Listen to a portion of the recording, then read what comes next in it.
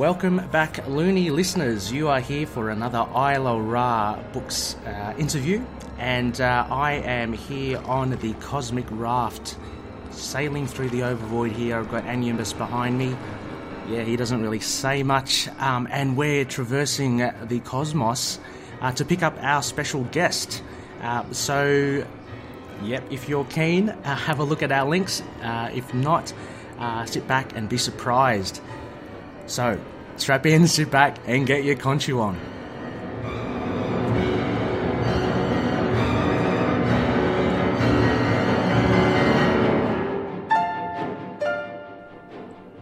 Yes, Looney listeners, welcome back. I'm up here in space. It is quite amazing. I can see, red dwarfs and suns and stars. It's brilliant. Anubis here. He's a bit of a boring character. There's not much to talk to. So I'm on my way actually to pick up our special guest, and our special guest tonight is none other than Scott Weatherly. He is a podcaster running the helm at 20th Century Geek, and we're picking him up now. He actually is also a Beyonder. So Anubis and I think I see in the distance, I think Scott's on his way. There's like a shining light there, and yeah, that is Scott. Hey Scott, hi, how are you? How you doing? You alright? It's a bit creepy around here, isn't it? It's yes. I've seen the stuff I've seen around here. It's all a bit Jack Kirby over there, so I'll be careful with that. I'm glad you've brought your chatty pal with you, because well, he's good to have a backseat passenger. Well, true. He's a bit rubbish, actually. I much prefer to talk to you. Look, I really like your white jumpsuit. That's looking pretty good. I thought I'd go retro. I thought I'd go a bit Buck Rogers. I'm feeling a bit. I left Tweaky at home, but I thought I'd go a bit Buck Rogers.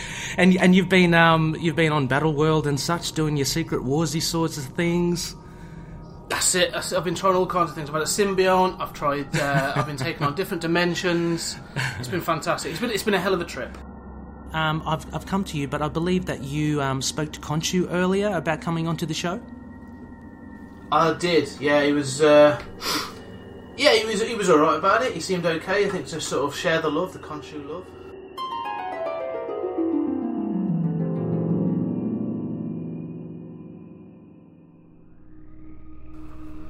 So, Scott, we have this podcast about Moon Knight. I'm wondering if you're pretty keen to come onto the show. Oh, Khonshu, it'd be amazing. It'd be appreciated if you could let me on. I think I've seen what they do on the Isle of Ra. I want to share the love for the books, and I think walking in the moonlight with Khonshu and defending the people of the night would be amazing. Okay, well, I'll get my lackey, High Priest Khonshu Ray, to get in touch with you. Just between you and me, he's a bit of a stooge, but he'll get you there. And I'll bring along Anubis with the raft. Oh, that'd be greatly appreciated. I think I've heard Ray's a great bloke, but each to their own. I'm sure you've got your own opinion. You are a god, after all, and I think it'd be fantastic. Thanks for letting me come along. So be it.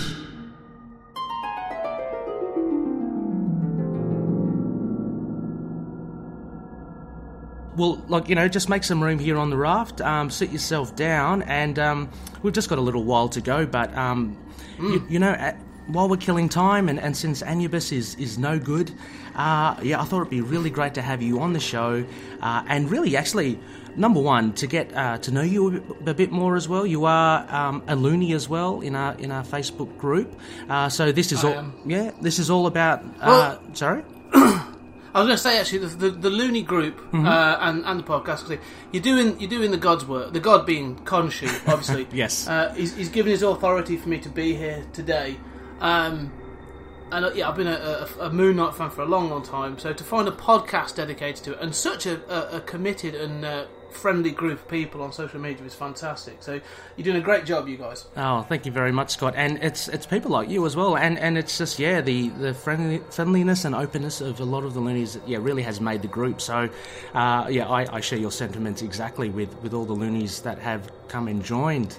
So you're here, you're with us now, and we want to know a bit more about you as a fellow loony, but we also want to know, I guess, a bit of history. Take it almost as a spotlight on yourself, Scott. So what I first always kick off these interviews with is how did you first get into comics? Like, what was your earliest memory? Like, how old were you? What was the first issue you picked up? Well, it's weird for me because I think comics has almost always been like part of my life, without almost not knowing it. When I was a little, like a wee lad, my grandparents, my Scottish grandparents, used to collect or used to read some Scottish books from back in their childhood. I can't remember what they're called now, but they were just there, so I'd sort of remember flicking through them before I could read and seeing the pictures and that sort of thing, and always wanting to be able to know what the stories are.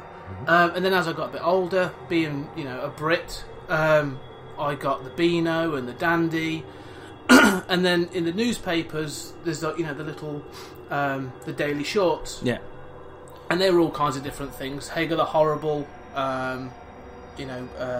Andy Cap, and all those kinds of things. Garfield. So I've always aware of them, but I didn't realise I was reading comics really until. So I always thought that was what comics were. Yeah. It was that sort of thing. And it was. I do vividly remember though the awakening into sort of more modern comics. I was about 11, probably 11, 10, 11. And it was a school summer holidays. I was going to go on a school trip. I was going on a trip with my nan, with my grandparents, and she gave me some money and said, go buy yourself a magazine or a comic or something for the journey. And I went in expecting to buy some naff stuff like Lookin' or the Beano or something very late 80s, early 90s. Right. And shuffling through the thing, there was a cover. It was bright orange. With a circle on it, and bursting through the circle was Judge Dredd on his law, and it was amazing, on his Lawmaster motorcycle, and I was just like, "What's that? Why don't I know what that is?" Yeah. And I picked it up, and it was back in the day they used to reprint the early Judge Dredd stories, and they were called the Complete Judge Dredd. So they were the black and white newsprint editions. And it was, I picked up, I couldn't tell you what issue it was now, but it was a central part of the Judge Dredd story called the Cursed Earth Saga. Right. Which is Judge Dredd and some of his fellow judges and some other members, a punk who has hand grenades for earrings, and they eventually pick up an alien called Tweaky who eats rocks, who's a genius. But they're basically they're trying to transport medicine from Megacity 1 to Tech City to save them, and it was amazing. I was blown away. This is like a massive departure from your Hagar the Horrible and Garfield. Oh, so what was it like when you were growing up? Were you into like Saturday morning cartoons or anything like that? I'm just trying to find out. There must have been some seed in there for you to kind of look towards, say, a Judge Dredd or a superhero comic. Was there anything in there, like video games maybe, or movies? Yeah, no, movies has always been a big thing for me. And there were Saturday morning cartoons. I mean, going back through the 80s, I was a massive Ghostbusters fan of the film, and then of the cartoon, and there was He-Man, Transformers. Was that the real Ghostbusters, which was slightly different? Yeah. That was good. So I'm a kid of the 80s. Like, I was raised on those basically animated toy commercials. Yeah.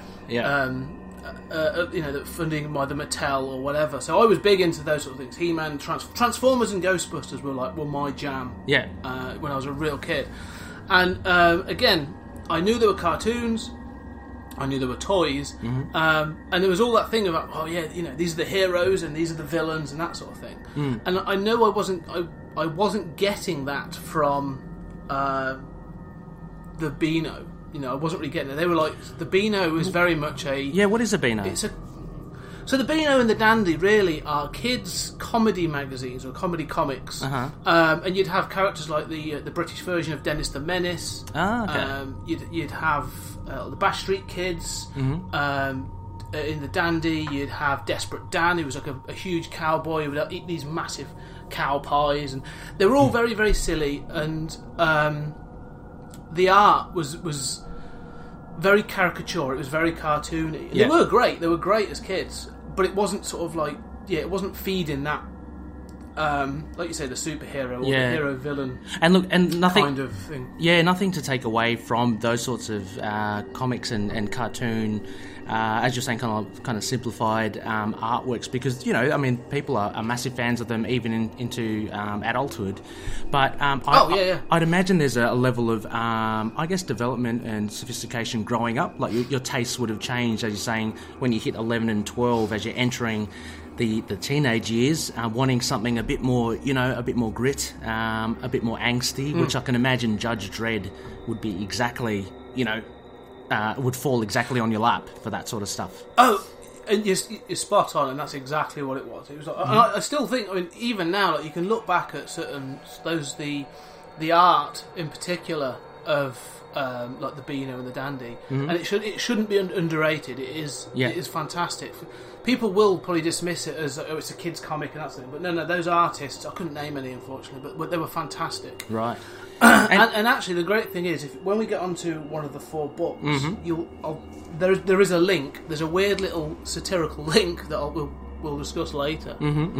Okay, I think I know what you're alluding to, but Loonies, we will get to that.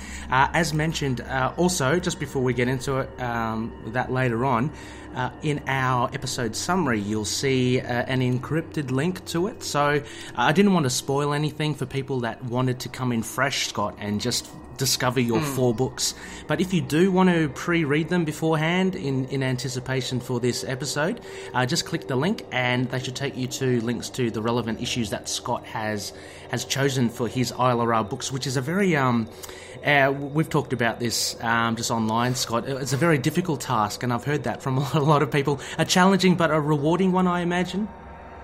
It is. It's definitely a difficult task to pick 4 issues or 4 single books. Yeah. But you say it really makes you think, and it actually made me go back and read quite a few things. I was like, what about this? What about that? So...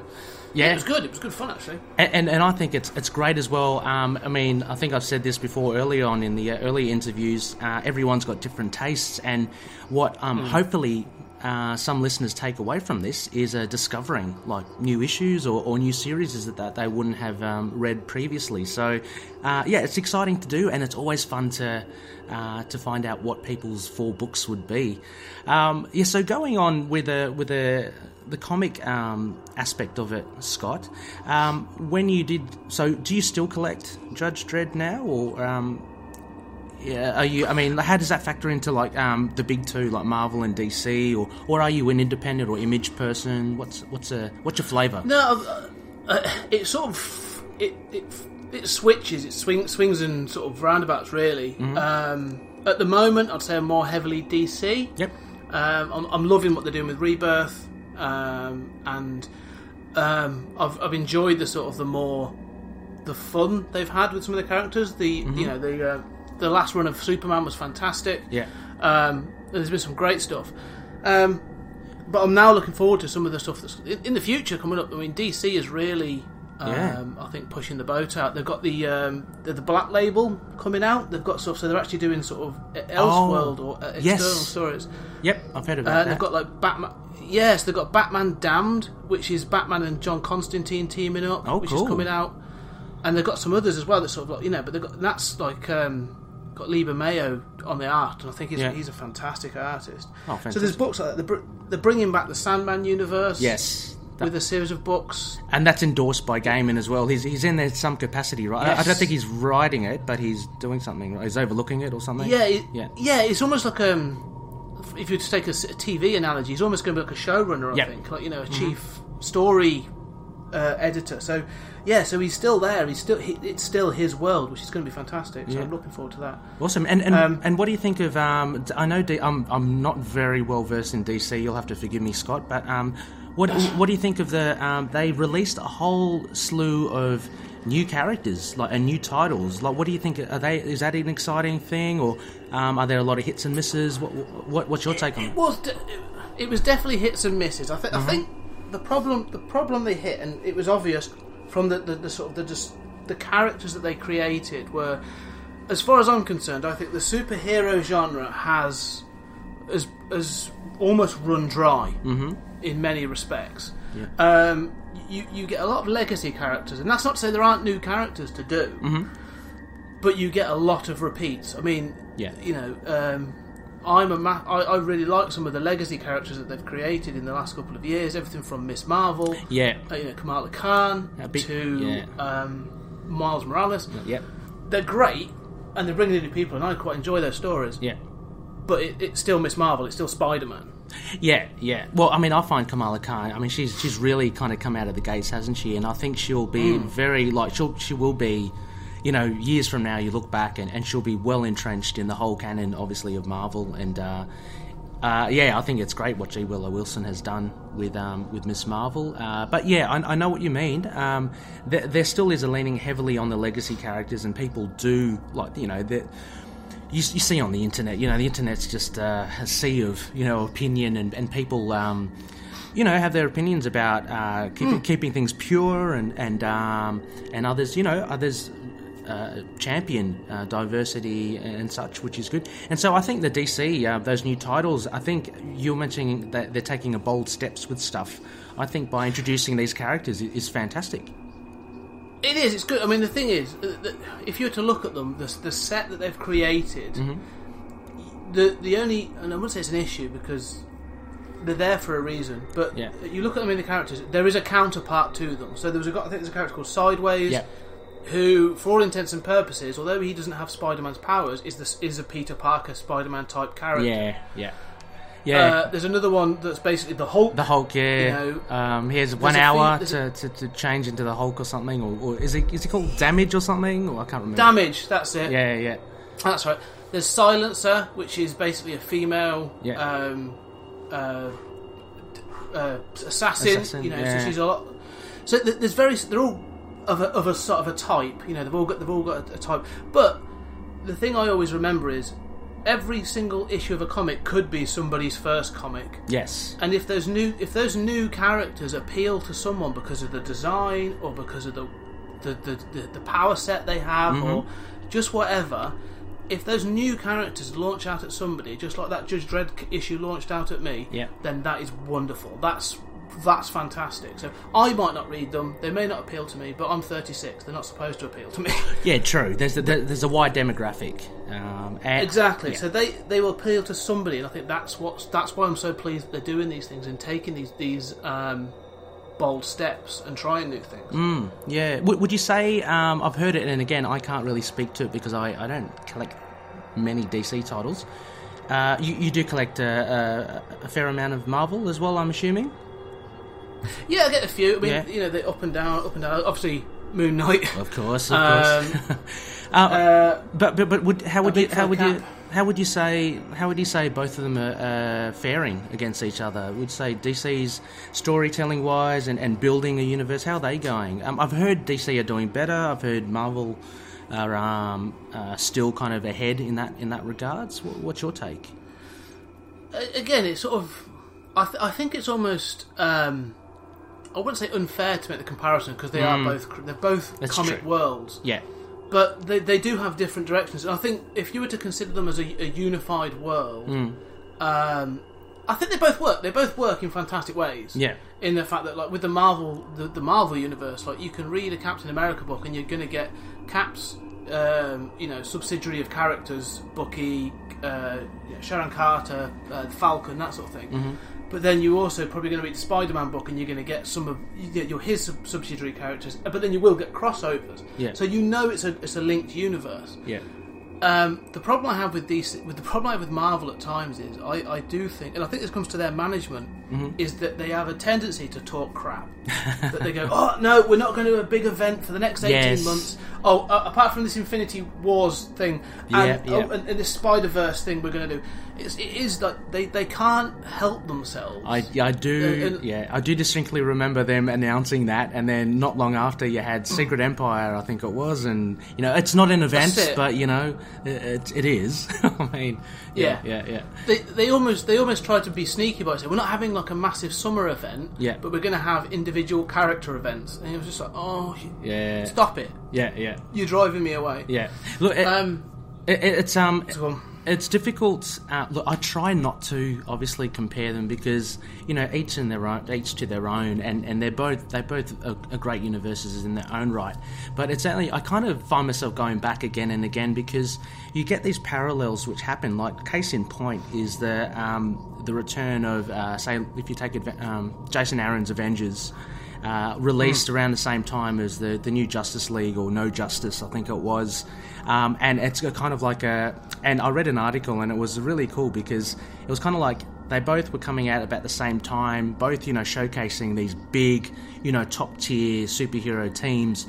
DC were going the way that Marvel were trying to get out of. So DC were with that No Justice thing, they've broken up the Justice League into smaller bands, smaller little teams, which Marvel did previously with the Avengers. Like you had the US Avengers, you had West Coast Avengers, you had and now Marvel are trying to consolidate all that and just go back to grassroots and have your Avengers led by Captain America, Iron Man and Thor, which we see in the Jason Aaron run. So it's always hard to kind of not make the comparisons because, from time to time they do kind of cross. Oh, it's true. It's a wheel. I mean, the whole thing's cyclical. They're just at different points on that wheel. Yeah. And this will happen again. Like the Avengers will split up again in the future, and you'll get the West Coast Avengers is a current book. Yes. And you probably will get those things again. Yeah. And it's like I say, it just goes round and round. And sometimes I want them, and sometimes I don't. And so it's great. But the thing I would say is the big difference, and more intellectual and better versed people than me have talked about it, is the fact that really the big difference is that Marvel it's a lived-in universe. Mm-hmm. They're real people that have come across their powers for the most part through either experimentation or accident or intervention. Mm-hmm. So it ends up being like regular people dealing. So when you have Galactus, trying to eat the world. Don't speak too loudly. We're in the cosmos. Yeah. We don't want to. Don't tip him off. Yeah. But when you have those sort of events, and you have sort of like Captain America or the Fantastic Four, or some of those characters, even like you say, Black Widow will be in there. Mm-hmm. You're sort of like, okay, that's a real person. That's just a person with a shotgun or up against this intergalactic being. Yeah. Which is why I think when you look back at things like Infinity War, it stands up well because it's sort of regular-ish, with superpowers, regular people trying to stand up to an intergalactic being. Yeah. But then when you go to the DC universe, they are literal gods. Yes. Superman is that Zeus character. He is the sun god. He is that ultimate being. Mm-hmm. Then you have Wonder Woman, who's the female equivalent. Yeah. And it goes on and on. Mm-hmm, mm-hmm. So it seems almost like, if they just beat the hell out of Galactus, it wouldn't seem a problem. Yeah, there's a really good, I think, 3-part documentary. It's hosted by Liev Schreiber. He's the guy that played Sabretooth in the Wolverine films. Have you seen that? No. I think I've heard of it. I think I know what you're saying. It's really good. It echoes what you say, basically. And the big difference between DC and Marvel, when DC kind of broke out into the greater market, was that it had these flawless superheroes. They were kind of seen apart from the human race. And then Marvel came along, and you had Peter Parker dealing with, relationships and getting through high school. And, you had the Fantastic Four, which was more family-oriented and had the family dynamics. And, that was one thing that I found really interesting, initially at least. I'm not sure, how DC are now. I'm sure it's kind of, everything's leveled out a little bit more. But back in the day, it's definitely, it's interesting. You say that because they've tried to bring them down a bit. Mm-hmm. Obviously with Superman, he's now got a family. He's, Lois Lane, you've got Jonathan Kent, and it brings a new dynamic to that world. Yeah. Back in the day, just to comment on something in a moment, but back in the day, if you were to take 10, 15 years ago, Batman and Superman, like you say, being Zeus and Hades or whatever, being those sort of like couldn't be beaten kind of characters. Mm-hmm. They were on their own. They had like they're subsidiary characters, but they were very much standalone. Now they are fathers. Yes. You know, they are literal fathers. So it changes the dynamic for the responsibility. So all of a sudden, Superman flying across the cosmos or flying around Metropolis or the US or the world, you know, putting out fires and, you know, saving cats from trees or whatever. Yeah. He's now, look, well, I can't do that because I've got to be home. Yeah. For a certain time. More consideration. Yeah, so it does make the stories different now. He can't just go off to his fortress of solitude and mope about it or whatever. Yeah, there was one of the earlier, actually, I think officially the first Isle of Ra kind of books we had with Sons of the Dragon, Connor from the Iron Fist podcast. One of his Isle of Ra books was a Superman one, which it was a one where they tried to really kind of ground all the heroes. So Superman, you know, was buying 200 t-shirts because he knew that they'd break all the time, and he was wearing jeans and didn't have a cape. And I found that interesting how they really kind of changed. Yeah. Did you read that or? I did. That was the New 52. So they did that in sort of Superman the Action Comics in the New 52, and it was interesting that they tried to reduce his power set to make him more appealing. But I mean, you have to remember a big part of these characters, especially the DC ones, is they're actually a representation of the time they were created. So when you look at the, you know, Superman, Batman, Wonder Woman, those characters, Captain Marvel is another example. They're a representation of a period in time where they were created out of the Great Depression. You know, so in the 30s, America was in a terrible state. And you got the initial pulp characters like, you know, Doc Savage, the Shadow, the Avenger, the Spider, and they were great because they were quite clear cut. They were either heroes or they were quite, you know, like Doc Savage, who, you know, the Man of Bronze, and the Shadow, you know, who would be in literally a figure of fear in the shadows. So I wonder where the Man of Steel and the Dark Knight came from. But they were growing out of that, so they grew out of that. And people's need for clean-cut, godlike superheroes. They needed that. That's why they took off so much. But 30 years later, 20, 30 years later, like I say, they were a bit more of a pastiche. And when Stan Lee takes on the initiative to rebuild Marvel characters and you know, take on that challenge, he looks out his window and sees a very, very different world, and sees a world that's now split on social differences and racial differences, and you know, it's that sort of thing. So he, like I say, you have those characters like the X-Men that are a representation of the civil rights movement and all that kind of thing. So it's great to see that actually they might be balancing out, but superheroes can be a great barometer of what's going on in society. Look, Scott, you should really have a look at this 3-part documentary. A part of me says, I'm going to find it. Yeah, part of me says, I think it's on Netflix. I think, or I think it's on Netflix. I think, but actually, another part of me says you don't need to, because you are pretty much summing up what they're saying, which is actually absolutely brilliant. So that's really, really good. But yeah, you're absolutely right. And another thing that you actually touched upon was Stan Lee. He made everything more realistic. He based everything in New York, whereas Gotham and Metropolis are, you know, fictitious places. We have Stan Lee just basing all his heroes in a real city, and I think that made a big difference as well as all the zeitgeist, the period that things were in as well. So, fantastic stuff. Look, speaking of comics, I'm a king of the segue here, Scott. Another question I do want to ask as well, and I do find this fascinating, and I'd like to ask all future guests as well. Have you got a local comic book store by any chance as well? I did have, actually. Until I think it was probably it closed down last November, which was a real, bit of a not really. But on my part, I've had them on. The two guys that ran it, Matt and J-Man, have been on my podcast on a number of occasions. Oh, fantastic! Talk about different things, and they've actually started their own podcast now. They now do a podcast called Toon Jam, and they discuss 90s cartoons. Oh, excellent! How cool is that?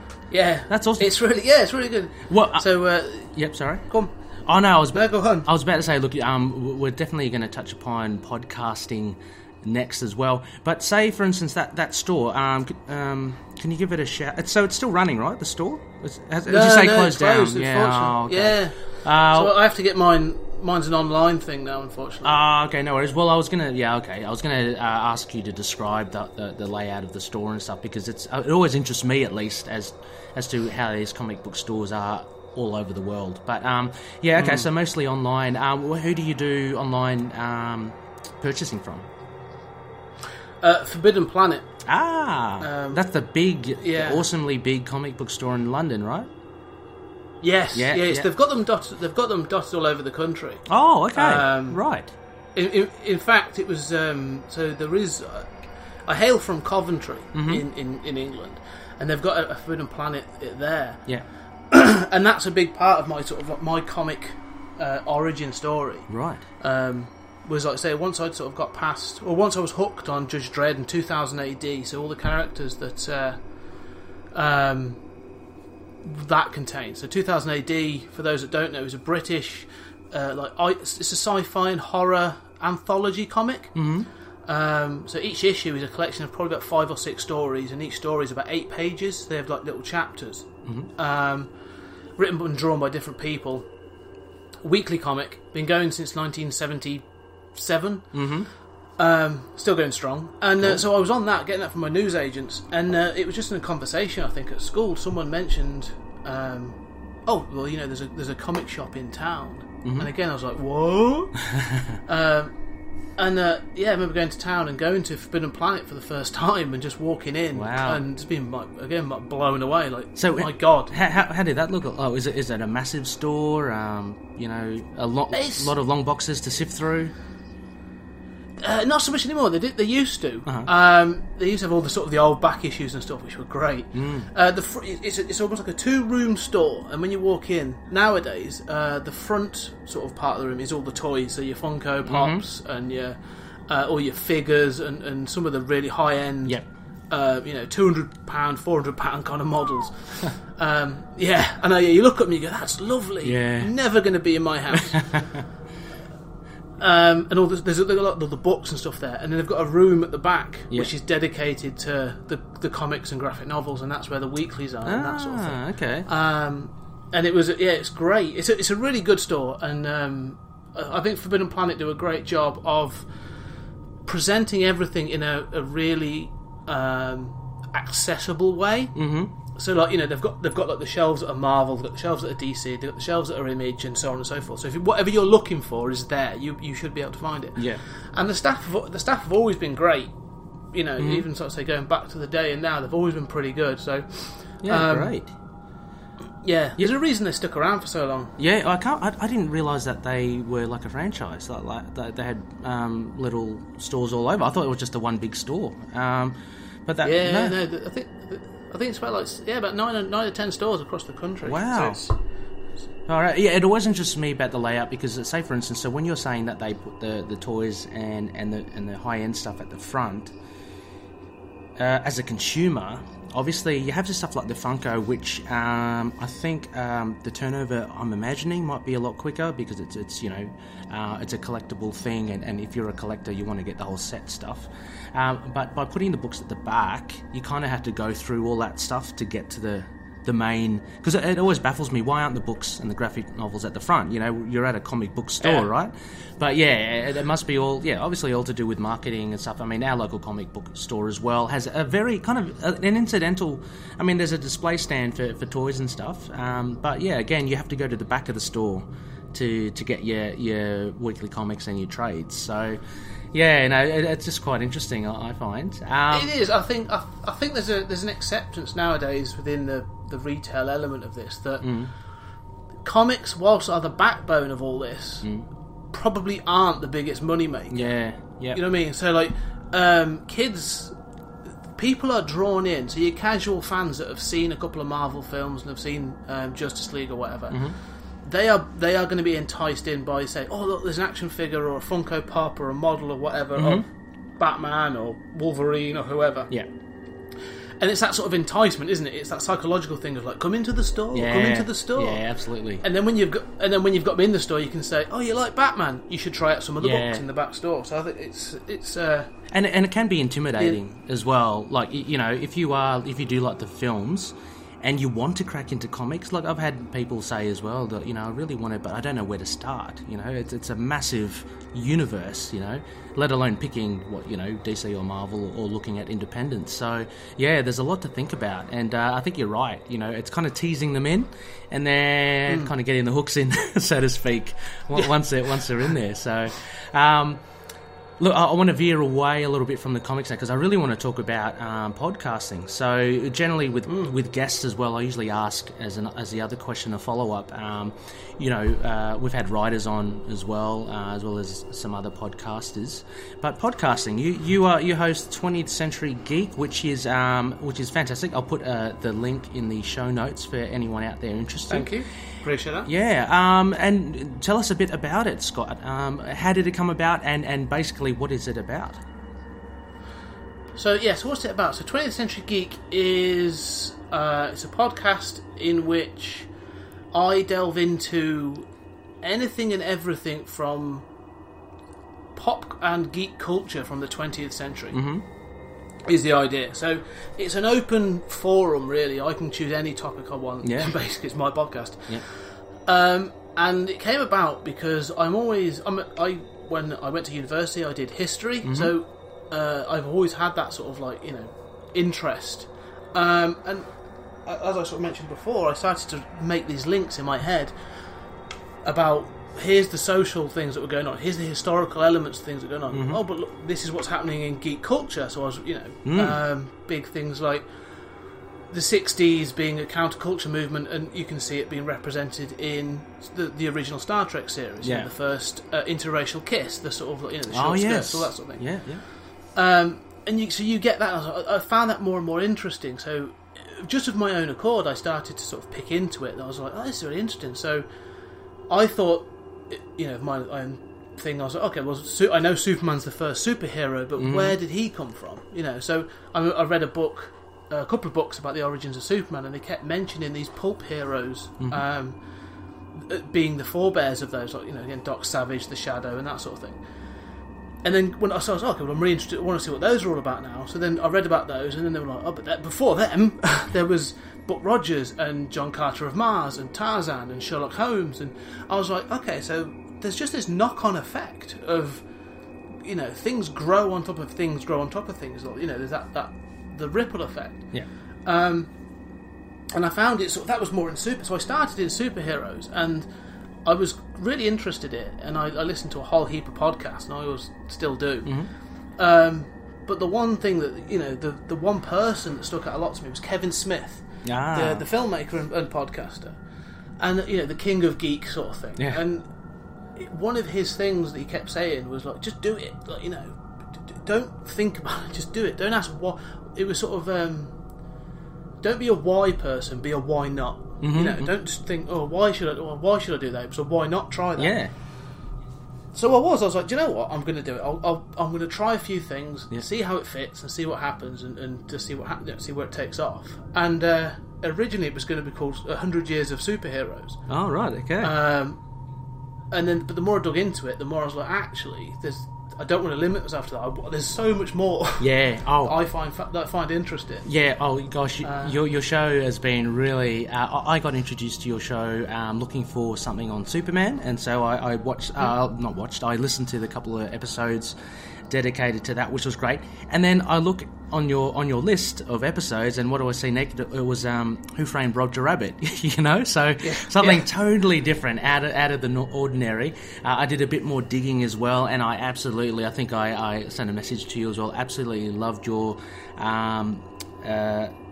overview of Red Dwarf. You have a Red Dwarf thing, which is again very different from your superheroes and your Roger Rabbits. And now I see there's a lot of horror films that you look into as well. Yeah, so like I say, it's a great fact. I can pretty much do anything I want. Yeah. So I've done. I'm a big fan of Red Dwarf from back in the day, and all the films. So yeah, and I literally June just gone. I did Italian horror from. We looked at Lucio Fulci from the early '80s, and Mario Bava for his work in the '60s.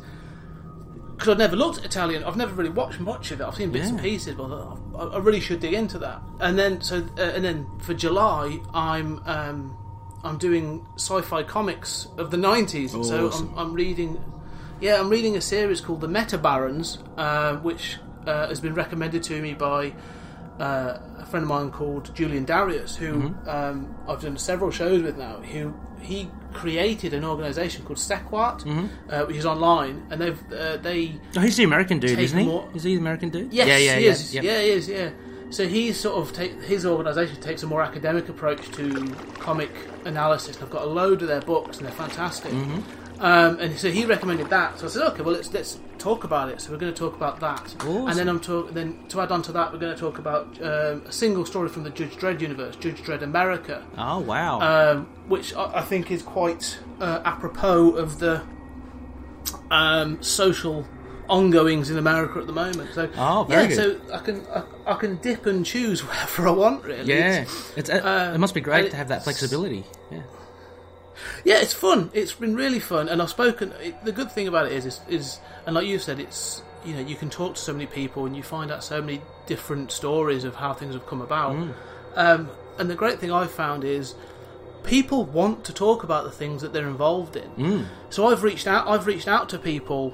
Like I said, like with Julian, I just reached out to him over Twitter and email and said, I'd really like to talk about these things. And he came on, and we've had several episodes now. But last year I spoke to I forget the guy's name now, but the guy who played Chucky in the Child's Play films. Oh wow! The first two Child's Play films. Really? Wow. Yeah. So the guy who was in the suit. Yeah. So in the actual I've spoken to the guy who was an editor on 2000 AD for 7 years, from 1991 to 98. Yeah. And just reached out. One of the best ones is recently I spoke to. There's a book called Paperbacks from Hell, which is about the boom in sort of like trashy horror paperbacks in the late 70s and early 80s. Right. By a guy called Grady Hendrix, who's an author as well. And again, I just reached out to him and said, I've really enjoyed your book. Would you mind coming on and having a chat about it? And he was like, yeah, not a problem. So people are willing to talk about things, and it's you learn, and people are fascinating. So it's really good. Yeah, that's so, and it's so easy to talk to people that are obviously invested in what they're talking about. So that's really great, and that's what I find as well. Like it's so reassuring to reach out to people. Yeah, basically on Twitter, that's what I do as well. Just reach out to people on Twitter, and if they like to chat about something that they're really into, then that's not too difficult to get them on, which is really cool. With the movies, what do you think of the current state of the comic book movies that we see now, as well as the TV? Do you do any, apart from Red Dwarf? Do you do any TV shows? Yeah. I'm a big. I try and do as much as I can. There's so much content that it's quite hard to keep up. Yeah. I'm a little behind on like the Netflix superhero shows. I haven't seen the latest Jessica Jones or the latest Luke Cage. Luke Cage. Yeah. So I've got those two to watch. But no, I think they're great. Again, it's that thing of I think they get into a position now where they're not just doing a superhero show and it being a superhero show. Yeah. So they're not just being done as the cheesy like the 90s Flash, yeah, or even Smallville had its time. But you've now got so much diversity that I don't watch. I haven't really watched Cloak and Dagger. I didn't watch Gifted, yeah, or The Runaways. They look like. I watched the first episode and thought, oh, these are great. Yeah, yeah. They're aimed at people a lot younger than me, teen drama and that sort of thing. Yeah. So great. Yeah, but that's fun. Sorry, I must say, I mean, like just today I watched the latest Cloak and Dagger, and I've got only like 1 or 2 episodes of The Runaways to go. And yeah, exactly as you say, it's a different flavour. Same with The Gifted. It catered for a different audience, but maybe The Gifted more so because they are mutants. But with Cloak and Dagger, the emphasis really isn't on their superpowers or anything like that. I mean, you get to see a bit of it, and some fans may be, a little upset that you don't see enough of Cloak's cloak and his teleporting ability. Yeah. But yeah, they have changed a lot, haven't they, over the years? And you mentioned The Flash with John Wesley Shipp. That was one of my favourite series back in the 90s. Looking back, it was amazing. It was cool, wasn't it? And yeah, it was so good. Yeah, looking back on it, just the colour, like the I don't know, the set designs and stuff was so 90s. It was really funny. But yeah, that things have changed, and now you have different genres in the movies as well. I mean, obviously the obvious one is Winter Soldier being like a spy kind of thriller, as opposed to like Ant-Man and the Wasp now, which is more of a light-hearted romp. So yeah, it's an interesting time for comic books, comic book movies. It is, but I think it truly is the golden age of not just comic books, but like for geek content, if you would want to call it that. Oh yeah. That there is so much diverse that I don't have to feel. There's no pressure for me to watch, even like 10 years ago. Yeah. That if there was something on TV, you latched onto it, that you were like, that's mine, and I'm going to watch it because it fits into my. Even if it was rubbish. Yeah. But now, like you say, there's so much that you know people can try. So if I want to watch something a bit silly, I can lean into that, and there's something to watch, or I can go diverse. I mean, at the moment, I am literally jumping between 3 shows. I'm watching the 3rd season of Lucifer. Ooh. Which I think is fantastic. I think Tom Ellis as Lucifer is brilliant. Mm-hmm. It's not as pure as the comic it's based on. They've tried to give it almost like a procedural murder investigation framework. Okay. But it works, and he's fantastic. I really enjoy it. I'm then watching The Handmaid's Tale. Oh yes, brilliant, isn't it? Oh god. Oh, it's fantastic. We've got two episodes of that left of the first season, so we're catching up. And then I've just finished season 1 of Westworld. Ready to dive into season 2. So I know. There's a lot of content, isn't there? Yeah. So that's why I haven't got it around to Jessica Jones and Luke Cage yet. But it's it's not for want of trying. But the fact of the matter is, it's so good. Like no one is. No one's like resting on their laurels anymore. All of these shows are just hitting a mark. It might not be my mark, but it's hitting it for someone, and that's what's so good about it. Like there is someone out there who's loving that show, and that's brilliant. Yeah, and the production quality of TV shows are now just not level pegging with movies, because big budget movies obviously have a lot more, but they are very good, aren't they? The standards of TV shows, and so I find as well. I wonder. I mean, because you are quite a movie buff here, Scott. Do you find how does it impact your movie viewing? I guess now, because I guess what I'm getting at is with these great TV shows at the moment, it's a lot easier to just and with the time constraints that we have these days, it's a lot easier to watch one episode of a season than to invest a 3.5 hour time slot to watch, say, Lord of the Rings. You know what I mean? There's a lot more investment for movies that you have to really set time aside. We've all got busy lifestyles, and do you find that, or do you give yourself enough time to watch the movies that you want to watch? No, you're totally right. That time is definitely a commodity that I wish I had more of.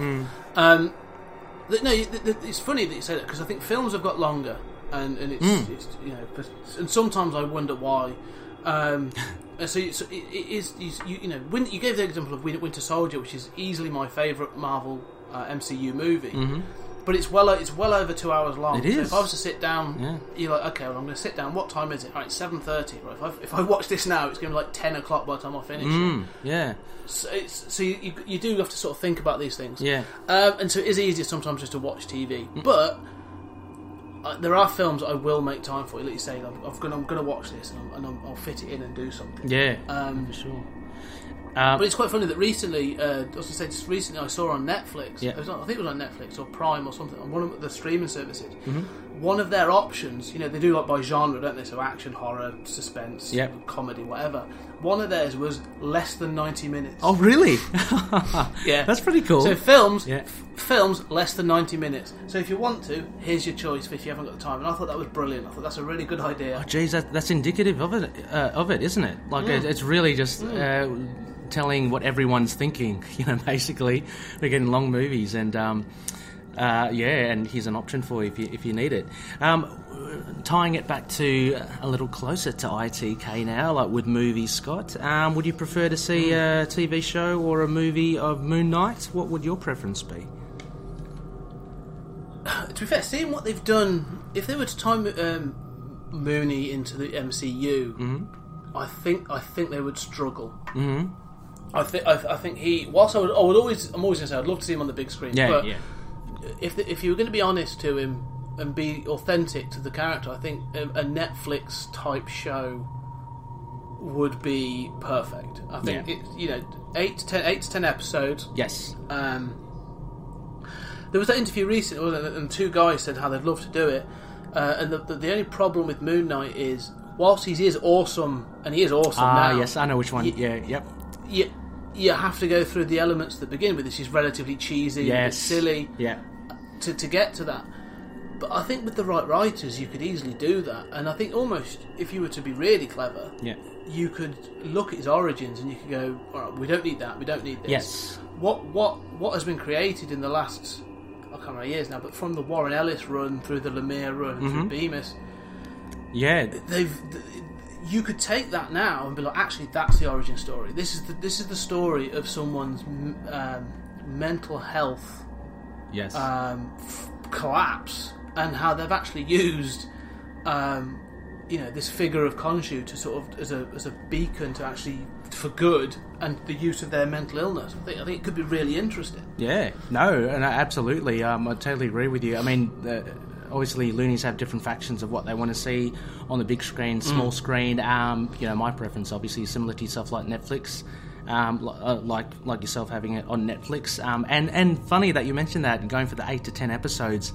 Again, a lot of people are starting to feel that 13 episodes is a bit long now in shows, so they're looking to cut it back to 8 to 10, which I think is fine. I mean, having watched The Handmaid's Tale, 10 episodes, I think it was 10 or 11, was really good. It is 10, yeah. Yeah, really nice bite-sized chunk of a season, so that's really cool. And look, and just finally, before we get onto, funny you should mention Warren Ellis, but anyway, before we get onto your Isla Ra books, which really want to dive into, just further on to that Moon Knight question, how did you get into Moon Knight? How were you introduced to him?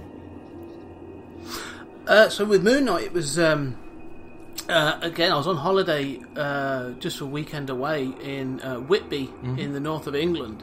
I was into comics. I was collecting quite a lot, and we went to a second-hand bookshop. And I can't resist a second-hand bookshop. Yeah. I have to admit, that's another sort of thing I've got. I'll always go into a second-hand bookshop. My wife rolls her eyes and she's like, "I'll see you in an hour." And I went in, and they had all the books and some great books. And then in the corner was a cardboard box, and it was 50p an issue. Ooh. And I was like, it was for just a stack of comics. Yeah. And I just sort of rummaged through, and there was some Nomad and some early sort of better Riley, Scarlet Spider, and all sorts of stuff. Good. Yeah, and then at the bottom there was Mark Spector Moon Knight. And I had never really seen the character. I think I'd seen him once or twice. He'd appeared in something, and so it was in my periphery sort of thing. Yeah. But I was like, oh, this is very interesting, 50p an issue. And there was about 6 or 7 issues of Mark Spector Moon Knight. But then below that, right at the bottom, were 4 issues of the original Munch run. Oh, lovely. And they were sort of, if I remember right, it was issues 9, 10, and I think some of the 20s. Mm-hmm. But I opened it up, and it was the Bill Sienkiewicz art. Yep. And I was just like, these are awesome. I've got 50p an issue. So I just grabbed them. Yeah. And I think one of them was issue 16, which is got a fold-out cover. Oh, okay. Yes. Of the Mantra, and I was like, these are brilliant. Like, the character seems a bit odd. Yes. And I remember thinking, okay, I want to read a bit more. And that's when I went, and from that I picked up some other sort of standalone issues. Yeah. And then all of a sudden, soon after that, the Houston run was released. Oh, brilliant! Yeah, 2006. That really kind of brought Mooney back into it a bit. Did you get the Mark Spector Moon Knight ones as well when you? I have got, and it's a humble brag. Let's be honest, because it's great. I have got every single issue of all the Moon Knight runs. Whoa, awesome! Yeah, it's taken me quite a long time, and probably more money than I'd admit to the wife. But yeah, so. And I've got some issues in there that I'm very, very pleased with. Even the sort of, because you obviously know at the end of Mark Spector. Yes, the Stephen Platt ones. Yeah. So I've got, those ones are quite rare. I've actually got a signed Stephen Platt. Whoa, nice one. Yeah, I came across that, and that was like, I was like, okay, this is quite cool. And again, I think sometimes I got this in a comic shop in the south of England, and sometimes I think people don't know what they've got, and it was there for £15, and I was like, wow. I'm having that. Yes, £15 is steal. Freaking hell. It was. I was amazed. Oh, right. Yeah, you have posted it up, haven't you? I'm pretty sure you made. No, I haven't. Someone else has. I will have to. Actually, yeah, please do. Please do. It's a great piece, and then there's a few others. So the other things that sort of then there's after the end of this Mark Spector Moon Knight run. Which I don't think is a spoiler to say, but he dies, obviously. He sacrifices himself at the end of that run. Why they haven't reprinted that run, I don't know, but they really should. I'm hoping they do it in the Epic series.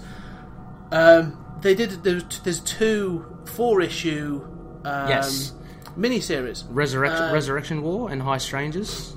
Yeah. That's it, yeah. And they're fantastic. They're good. Really weird. They're really weird, but they're really good. Yeah, we reviewed not too long ago the Resurrection War, artwork by Tommy Lee Edwards. Fantastic, kind of all really Mike Mignola-esque, and written by Doug Moench as well. So that was a good one. And High Strangers, I think it won an award when it was. It did. Yeah. I think it did. Yeah. It's really good. It's in.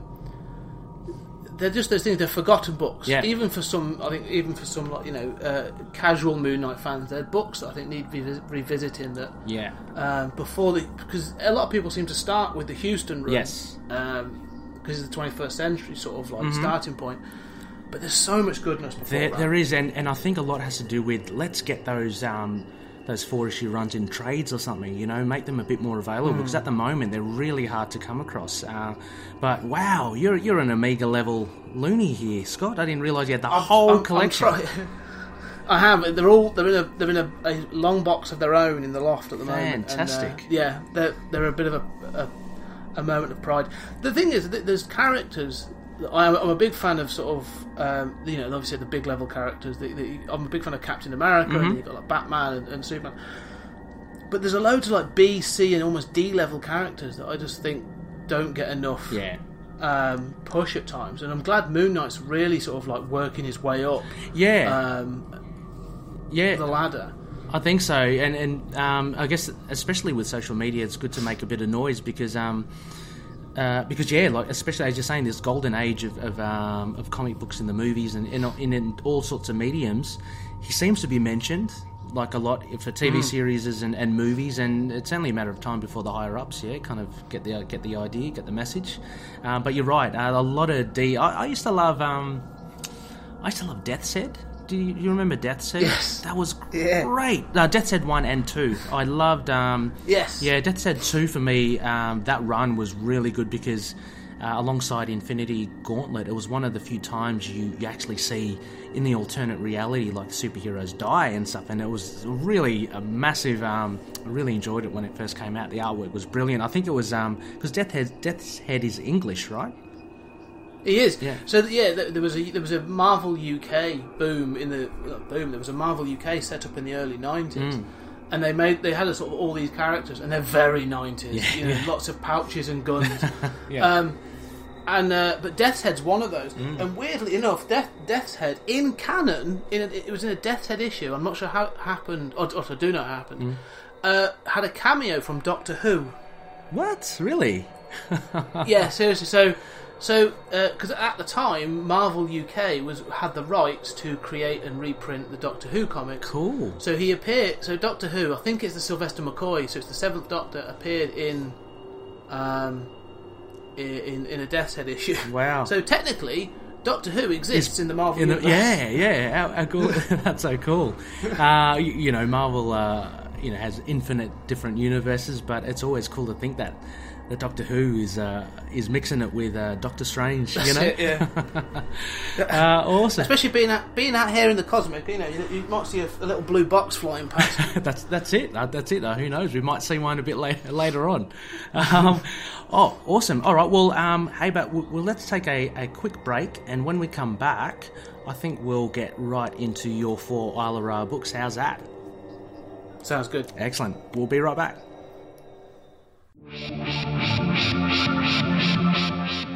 Hi, this is Phil Parrish from the Caves and Lunatics podcast, a proud member of the collective, and you're listening to Into the Night, a Moon Knight podcast. Welcome back, Loonies. Yes, I am here with a Beyonder, Scott, from 20th Century Geek podcast, and he's also a fellow Looney. We're doing Scott's Isla Ra books tonight, and as we sail through the cosmos here on the raft, Anubis is still pretty quiet back there. How you going there, mate? No, his eyes are focused. He's sailing along. I'm here with Scott, and you have brought with you tonight on this raft 4 of your favourite books. And as I have, and as always, we'll go through your 2 honourable mentions. So I guess ranked 3 and 4 from your top 4, and then we might bounce somewhere else to cover your last final 2 comics. So, without further ado, I'm just pulling it up here. The first book that you have chosen, Scott, is an Image book. Yes. And this one is Chew. This is a strange one. Chew Warrior Chicken. Is it Pollo? I think it's Pollo. Pollo. Yeah. And well, how about I pass it to you for the credits here, Scott? Okay, so it's Robert. It's called Chew. This was a spin-off one shot called Warrior Chicken Pollo, written by John Layman and drawn by Robert Gilroy, and coloured by Robert Gilroy as well. Mm-hmm. It's so it's trying to put it into context really. So Chew is a 60-issue series, written by John Layman and drawn and coloured by Rob Gilroy. It deals with a guy called Tony Chew, who has a power that anything he eats, he can pick up the history of it. Okay. And so he's a detective, so he ends up having to do a murder mystery, and the way he can solve the murder is by taking a bite out of the body, and it goes on from there. And then it comes down to this weird conspiracy where chicken's been banned, and all this other stuff. It's a crazy, crazy book. It's incredibly imaginative. Yeah. It's very funny. So people start having food-related powers. So, like you say, he can get the history of food. Some guy can gain super strength from food, and it's very bizarre, but it's amazing. So that's in Chew, the 60-issue run, right? You're mentioning? Yeah. Okay. So within that, there's a law enforcement agency where the agents are teamed up with cybernetic animals, and one of those cybernetic animals, or the most feared of those cybernetic animals, is this cybernetic rooster called Pollo. Yeah, it's a really... Oh, look, I had no idea what to expect when I read this. It is really bizarre. Thanks for putting it into context, actually, because I haven't read Chew. I've heard a lot of good things about it. I haven't gotten around to reading it, but that starts to make sense a little. Basically, because... This is so funny, because Pollo is like this indestructible, the top tier friggin' superhero in this universe, and even to the fact where he can't even hang around to receive the praise from everyone after he's done something. He's got to go on to his next mission. He just hasn't got time to do that. But it explains, as you're saying with Chew, because a lot of the villains here, it was the Grosserio-Mancers, or the Mancer, which... Look. How about? Would you like to explain, like in a nutshell, what happens in this issue?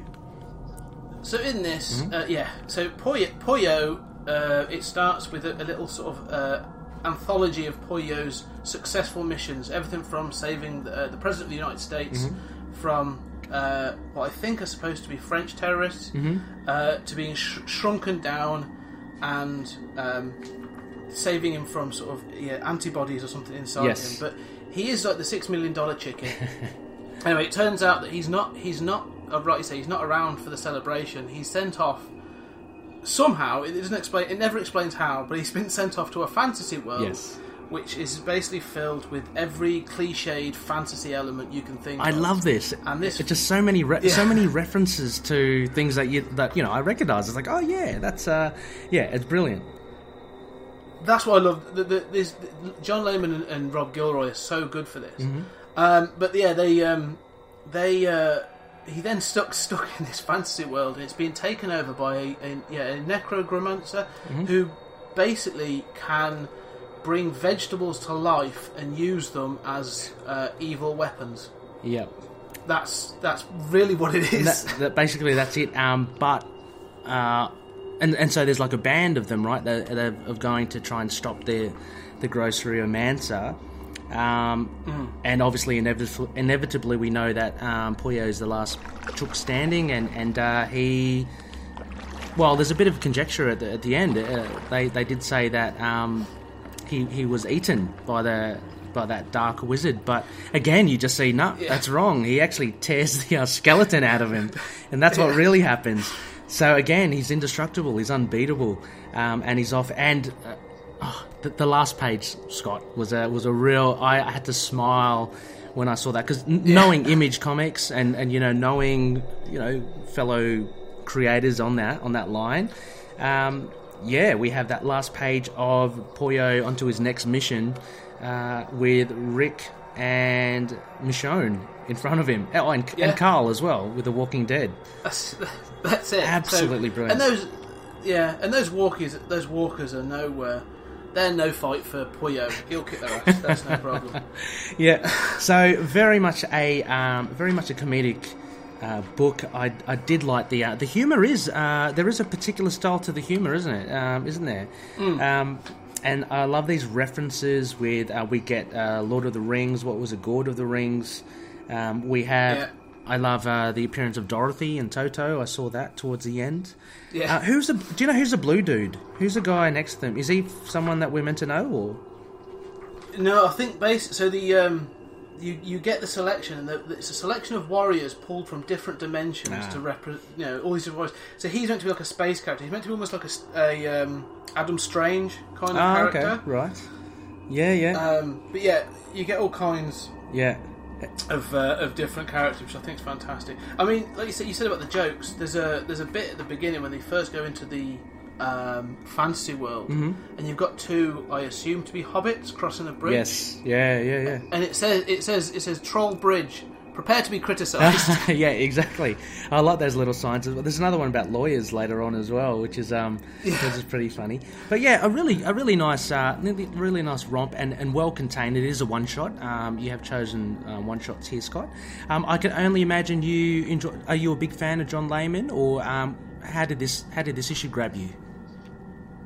Yeah, no. I'm a big fan of Chew. And again, I found Chew. I came across the first issue or the first collection when Image were doing their first volumes at a reduced price. So I remember grabbing Chew and thinking, I'll give it a go. Yeah. And just being hooked, and like so I've been trade waiting on it. I'll admit that. Yeah. But I've got the full collection, and it's a great series. It's ridiculous. It's crazy. It's got sort of like vampires in. It's got gangsters in. It's got vegetables. It's got ghosts. It's brilliant. And like you say, John Layman's humour is just, it hits my mark. Yeah, it's just so sort of surreal and.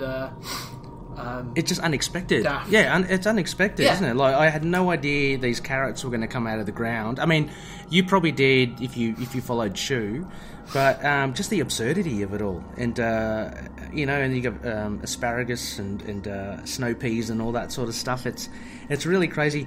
I never expected Chew to be this quirky, but I'm assuming this is the sort of thread that flows through the 60-issue run as well. Yeah. I mean, this is just John Layman. Yeah.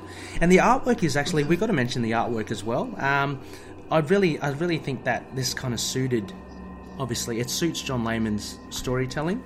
It's not your David Finch, or anything like that. It's kind of animated, like cartoon, Yeah. like in a good way. Yeah.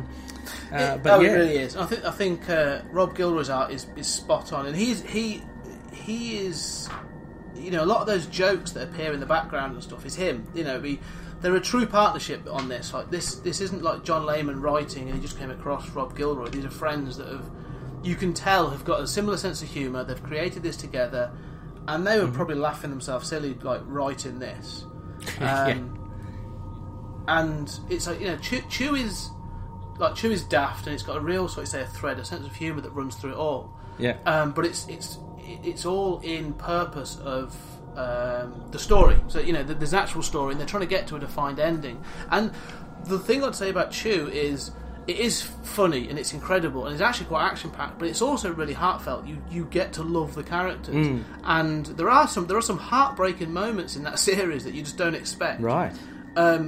So when they're able to do these sort of like one shots, because there's a couple of others. I think there's at least 2 other Poyo. There's one called Secret Agent Poyo, which I think I've got as well. Yeah. It's their chance to let loose of like, okay, we can be as imaginative as we want, and we're going to go crazy. So And imagine a bit of relief as well. Like, just, you know, we can let the valve off and just have fun with it. Because a lot of one of the things I took away from this, and with Poyo, there's and I mean this in a good way as well, is that there's no real explanation for stuff. I mean, it kind of summed it up when this wizard says, in truth, Poyo is one badass motherfucking bird. Like, and that's it.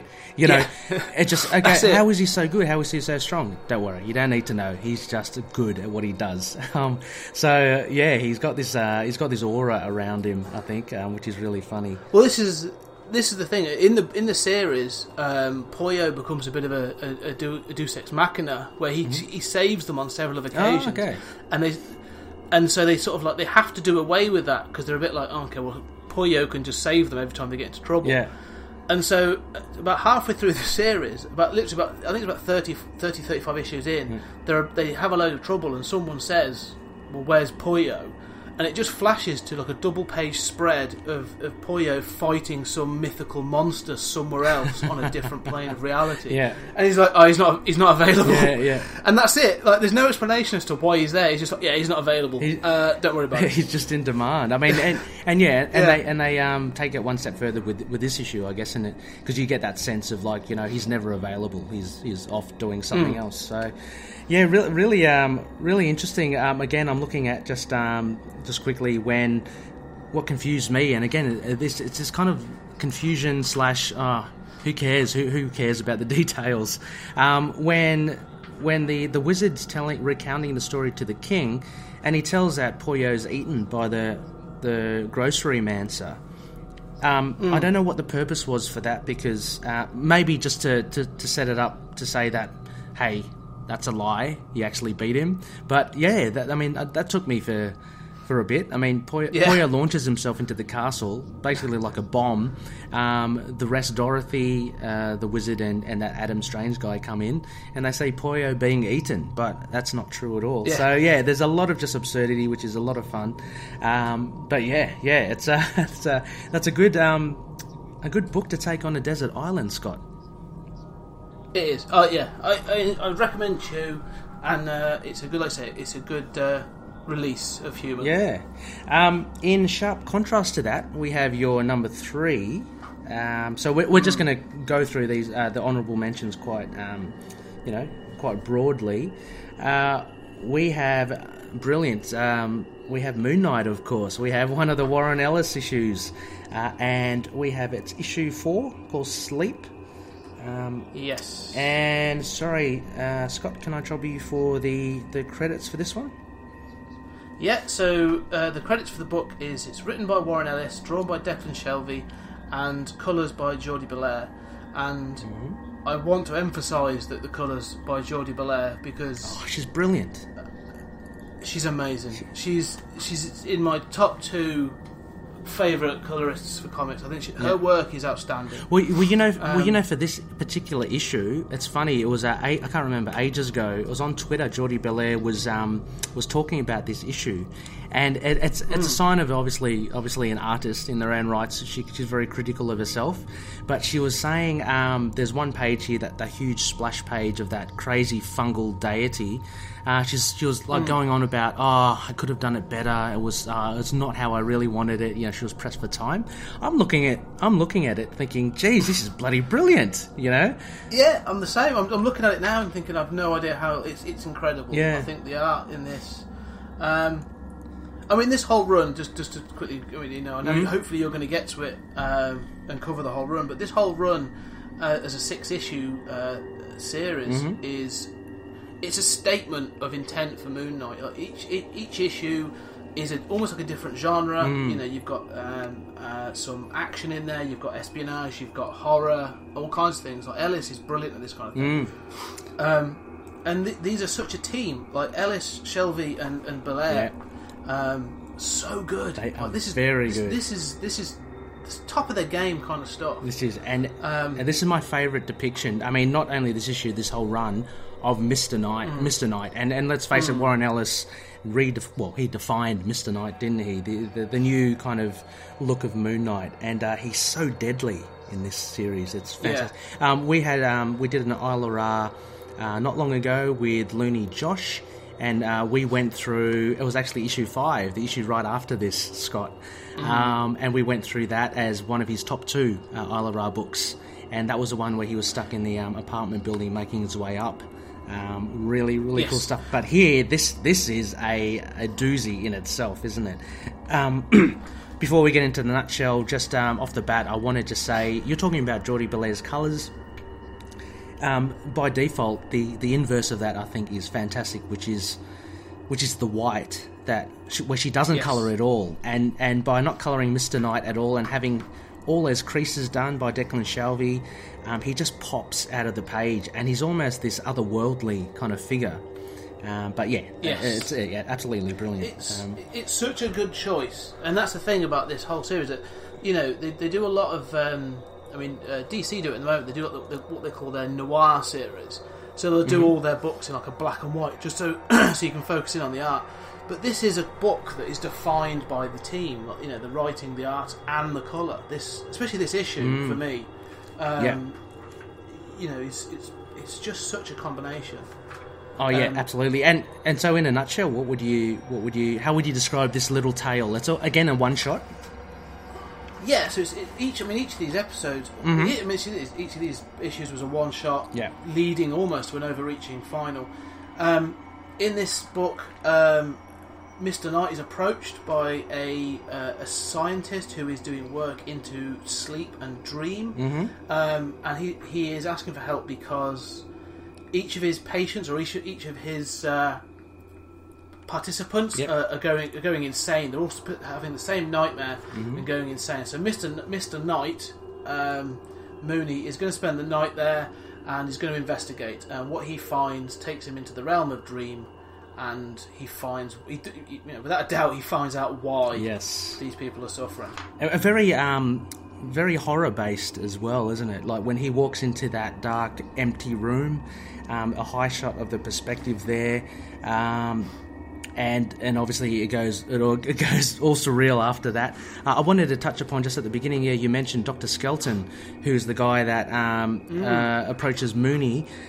He has some ties with Dr. Peter Alraine, which we know is from all the way back in Volume 1, the 1980 run by Munch. And he's the brother of Marlene, and he did those tests on the villain that was to become Morpheus. So Moon Knight has had a little bit of dealings with, dream villains and issues and stuff. So that's a connection, and I like how Ellis connects that to the history of Moon Knight by using Alraine. Oh yeah. I think that's why Ellis is so clever, and that's why I think this series was so successful. I think actually, if you could take every issue. There is a connection. Every issue of this series has a connection to that original run. Yes. And whether it be in heavy tone or even more direct like this. Just to go completely off track, but even like the issue before this, issue 3 about the ghosts, there's an issue very, very similar, or it has a tone about a bunch of punks and a music box in the original run. So it's yes. Yeah, you're right. So there's things like that I think that's why I love this run so much, that it made me run to my sort of, at that point, the Essential Collections, and I'm running through going, oh God, I've seen this, where's this from? So it was amazing. I think that, for any Mooney fans, any loonies out there, it is a nod towards all the fans, and it's always appreciated by fans when they know the writers are thinking about, the character in that sort of depth. And Warren Ellis obviously does it here. So as Mooney asks Khonshu to put him to sleep, we get this totally whacked out, not unlike what we're seeing here out in the cosmos here, Scott. It does. It looks. Yeah, it's looking a bit familiar, to be honest. It's. Mushrooms, fungus everywhere. I love Shelby's costume of Moon Knight. The armored one. I love that as well. It was featured. It was so popular, I guess it made its way to that Hasbro toy figure, Legends figure, which we reviewed a while ago. And there's just a lot of madness here. And he comes across a Spectre, no pun intended. And again, that horror element of the guy. He's got fungus or mushrooms coming out of his eyes, and and we find basically the reason why there's a bit of a smell in the room, and the reason why people are going insane, and what's that down to, Scott? Well, but basically, we find that the very first patient or subject that this doctor had a genetic disorder that, when combined with his dream or sleep chemical. Mm-hmm. It killed him. He actually died in a dream sleep state. Yeah. And then from that, whilst his body has been decaying under the floorboards, all the other people in the building have been breathing in his spores. He's been mushrooming, and they've been dreaming the spores. How disgusting is that? That's such a cool idea, but it's so like, we said before about the within Chew, there's no explanation. Yeah. Things just sort of happen. Mm-hmm. One of the great things I like about this issue in particular, and there's a couple of others actually, it happens again in 5, is that it starts with this guy has made contact, this doctor has made contact with Moon Knight through Detective Flint, we find. Mm-hmm. So you go, okay, I'll accept that. Mm-hmm, mm-hmm. And then, but the fact he knows that body is in the room. I know, yeah. So he doesn't really take Moon Knight serious. He's just he's like, oh, okay, well, I'm going to do this because someone suggested it. Yeah. But then at the end of it, we find the body, and Moon Knight gives the explanation, and that's it. That's it, isn't it? It's so abrupt, isn't it? It just ends. In many issues, they'll be like, okay, well, we're gonna have a picture of him being taken away by the police, or a fight or whatever. But it's amazing. It's quite jarring, really. I had to double take and look at the next page and go back and look at this. Is that it? Is that it? Yeah, okay, that's it. And again, the artwork here by Shelby, the depiction of the spores, almost like splotches of paint or ink that he uses with little drawings of the spores in the air. It really gives a sense of this murkiness, which is really fantastic. And we always get again the. We get the expected violence from Mr. Knight as well. So when he first finds out what's going on, and we don't know yet ourselves, he just smashes out of the room and he has a go at the guy, Dr. Skelton, and there's an awesome picture here. I know it's violent, I shouldn't say awesome, but there's an awesome picture where he smashes his head against the floor with a downward punch. Just absolutely brilliant. Shelby is he was at the top of his game here, and actually. Funnily, you mentioned about Jordi Belair. I found, particularly in this issue, the colouring and maybe the inking was done slightly different. It just had a different feel to it. Did you gather that compared to the other issues? Yeah. I did. I think really what I like about this issue is, and what the reason I chose this one, because like you said about the difficulty of having to make that choice. Each issue is really. Is very much his own story, and the great thing about Shelby is he's almost like an art director. Like he's a real director. If you'd say issue 5, the panels and the way that the angles and the art is directed to look like an action film. And this is directed to be a horror film, as you say. And they've actually done the colours and the inking to represent that. The front page of the issue is he's gone to Odinburger, which I love. And it's so mundane, but then the whole conversation in in the Moon Knight limousine, which I think I've really missed. I think it was a great idea. Yeah. The Moonmobile. The Moonmobile. Is so dark, and the shading and the shadow is done to be a horror film. It's done, the panel layout and everything. Yes. But it remains, the colouring is muted. It remains relatively mundane throughout until Moon Knight falls asleep. Yes. And then it just goes mental, and the colours are off the page. They crazy. are crazy. And oh god, it's so funny because otherworldly, you're looking at mushrooms and fungus and stuff, and it really does have that kind of element, doesn't it? And yeah, you're right, Geordie Belair, a lot of splotches. I love the highlights of the pink and the reds coming out of the green and the blues, so you get these really contrasting, vibrant colours coming out. So really top stuff here. I'd be happy to have this as my Desert Island book as well, Scott. I think, yeah, it's a class, and this isn't just if I was to this series, it's not just a classic Moon Knight series. This is a classic comic book.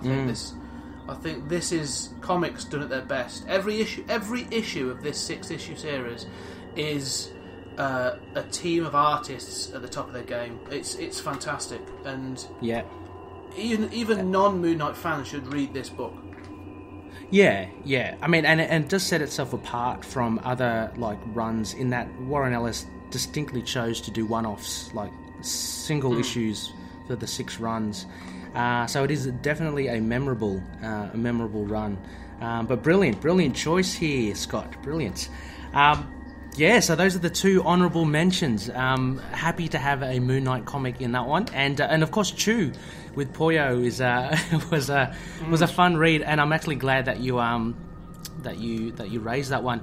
As mentioned with other things, look, these are your island books, so there's no rate. I'm assuming you're rating this 5 out of 5, both of them. Yeah. All 4 of these are a big high five. Yeah, I mean, you've whittled it down from God knows how many comics, so they've got to be top tier, don't they? Yeah. Look, before we get into your final 2, and we're getting to the big 2, so to speak, for your books. Look, we're still here on the raft, and let's go somewhere else. I mean, I know that you have the power of the Beyond. Yeah, can we? Yeah. I have. Yeah, it's Anubis. He's giving me a funny look at the moment, and I'm not sure how he's feeling, because I'm not. We've been talking about Khonshu and Poyo, and I don't think he's got a sense of humour about things. So I think we might best to move on. He's looking a bit suspicious. Oh, look, I see in the distance there, Scott. I mean, you've got better eyesight than me. I think that's Norrin. Hang on, one sec.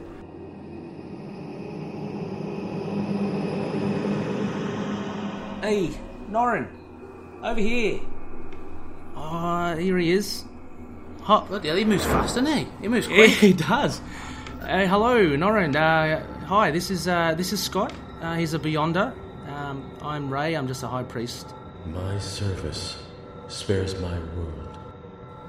That's a high polish. That's a high polish you've achieved there. Very nice. Yeah, exactly. Jeez, I wonder what wax you use. It's really good. Look, Norrin, Scott and I were just wondering. I mean, Scott can do it. He's a Beyonder, but he, he's being polite. So, would you be able to whisk us away? We've got 2 more books to discuss. So, we need to get back to Earth post-haste. So, I think... You remind me of her. Oh, great, cool. Scott, hop aboard on the surfboard. Okay, this could be a first. I've never surfed before, so I might have to hold on a little bit. All right, I'll head at the back there, at the back of the boat. All right, we're all on. Yes, Norrin, great, thank you. Take joy in the last few hours you have left. All right, okay. Scott, hold on. We're going to head back to Earth to review your final 2. Okay, off we go.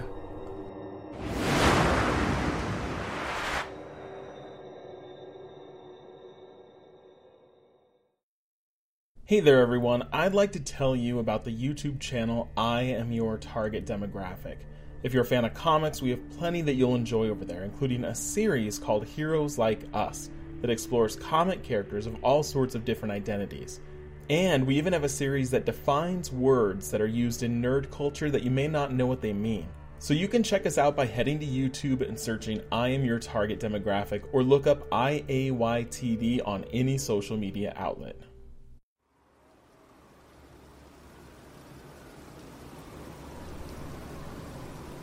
Hello, welcome back, Looney listeners. We are back on planet Earth, having been up high in outer space with Anubis and having hitched a ride from the Silver Surfer. Scott, are you okay? You're not jet lagged or anything like that? No, I'm alright. I'm a bit queasy. That re-entry was a little rough, but I think we're okay. Yeah, the re-entry, yeah, I mean, there were problems with, with us bursting into flames, but that's fine. You are a Beyonder, so I think you put us in a little bubble, and we managed to make our way nice and safe. We are actually in Gotham City at the moment. I don't know if you recognise this, Scott. We are up high on the roof here. Yep. Does this look familiar to you by any chance? It does. Sorry. From cosmic, we've gone from cosmic down to street level now, so it's a bit rough though, isn't it? I'm glad we're up here on the roof because I wouldn't want to be down there. It's a bit rough down in the Gotham alleys, if I'm honest. Oh, exactly. There are plenty of criminals down there. If only Moon Knight was here, but he's not. He's in New York. We are in Gotham City, and the reason why we are here, Scott, is because your big number 2 Isla Ra book that you have revealed is Shadow of the Bat. Let me just pull up the issue here. Sorry, I had it in my little backpack while we went into re-entry, so I'm just going to have to rustle around in there. It's not singed, is it? It's all right. No, it's okay. That's good. Yeah. How about you? Can you give us the credits for this one, Scott? Yeah. So it's Batman Shadow of the Bat number 13. Mm-hmm. The story is called The Nobody. It's written by Alan Grant. Artist is Norm Breyfogle, and colorist is Adrian Foy. Now we're going to really get into this, Scott. This is a really good issue. I myself haven't read much of Batman. I think I mentioned to you, out of your 4 books, Moon Knight was the only one I really had read. But I really enjoyed this one. This was a very touching story. Alan Grant did a lot of good work. When was it released? There's a lot of 90s references here in looks. I mean, yeah, this is June 1993. 93. So it's... Okay, I can tell the vintage by the ponytails on the yuppies. Yeah. So that's it. But this was a cracker of a read, and like I said, very touching. How do you want to go about this? Shall we go through page by page? Yeah, we'll go through. I'm happy there's to. There's a lot to discuss in this issue. Yeah, there's a lot to discuss. Okay. Let's go briefly, just page by page, and then we can get into the discussion. So, look, let's take a page each, and I'll kick us off. So we basically start in Gotham City, where we are now, but down on the streets, and there is a homeless man who kind of comes out of the shadows and bumps into a yuppie or a businessman who's very angry, and unfortunately he finds a bit of blood smeared on his suit, and that has come from the homeless man. And the homeless man goes to Bruce Wayne's building and demands that he sees Bruce Wayne under threat of a gun to the security guard. Yeah, so I mean, it then cuts to Bruce Wayne in his rather swanky office up on the penthouse by the look of it. Mm-hmm. And the security contact him to say that there's this gentleman, he's very agitated, he's got a gun, and he wants to see you. And Bruce Wayne says, okay, be careful, but bring him up and we'll deal with him. Mm-hmm. He comes into the room and they actually apprehend him, but before he's able to be taken away, he says to Bruce Wayne, you don't understand, I need to talk to you, it's for your best. What do you want everybody to know where you were at 4 a.m. this morning? And Bruce looks a little shocked. He does that. He's kind of caught on that he potentially may be in trouble here. So he catches on to this, and he asks everyone to leave the room, that he'll take care of it. And so it's him and the homeless man, the nobody, I guess. And the guy reveals that he knows that he's Batman, but he also that he's hurt as well. So he kind of shakily sits down on one of the armchairs, and with blood again smeared on Bruce Wayne, he kind of has to get something off his chest. Otherwise, Batman's days of crime fighting are over, basically. Yeah, so it jumps to the next page is it's almost like it's a single page splash. Really, it's sort of saying, Bruce Wayne saying, I recognise you from last night. and it's the explanation that the previous night Batman was taking on Johnny Zero and his boys when they were robbing what appears to be called the Blue Heron restaurant. So Batman was in a gun. Well, he wasn't, but they were firing at Batman, and he is about to take on the thugs. And he does with great aplomb. He manages to beat them, evade bullet shots, get off a few punches himself, and one of them he punches a villain or a thug onto a sleeping homeless man who was the nobody that we've been introduced to. This startles the gentleman, and he kind of berates Batman for kind of interrupting his sleep, saying, "This is not Madison Square Garden, what are you doing? Can I get a little sleep?" So the story continues. I like the fact that Batman says, "You have a problem?" Yeah, exactly. He says, "What's it matter? Who cares? Yeah. I'm just a nobody." He carries on drinking, and Batman flies away. But back in the office, he admits that seeing him, swinging away into the night sky, he hated him for it because it showed how confident and reassured he was, is who he was, and he's just a drunk out on the street. Yeah, and then we get a bit of a short history, tragic kind of history of the gentleman, how he was a loving father and husband, it seems, but due to a terrible hit-and-run accident, he had to identify the bodies of his daughter and wife, which kind of made him plummet down a dark hole, and he kind of lost the local business which he had set up as well with his wife, so that kind of turned him to a man on the drink and homeless on the streets. Yes, and he continues his story to say that he, whilst wandering the streets and after first being encountered with Batman, he sees him again going into the Gotham Coal Depot and swinging into action to take on Johnny Zero again. And is Johnny Zero, has he been a regular villain or anything like that, just as aside? No, I don't think so. Okay. It's not one I recognise. I think it's probably like, if he is, it's very, C, D, E level. Okay. down the alphabet there somewhere. Yeah. So anyway, Batman crashes through. He kind of startles Johnny Zero, but Johnny Zero manages to pull a lever of coal to kind of fall on Batman, and while Batman is trying to regain himself, Johnny Zero grabs an iron hook on a chain and swings it, manages to actually lodge it into the cowl, and dislodges it from Batman's face. And we see that the nobody, the homeless man, had followed Batman, and he's at the window where Batman turns around and reveals his face of Bruce Wayne. Yeah, and Bruce ducks for cover, taking out Johnny Zero with a well-placed batarang, and replacing his mask. But as you say, the homeless guy has now seen it, and he recognises, "I knew who you were right away."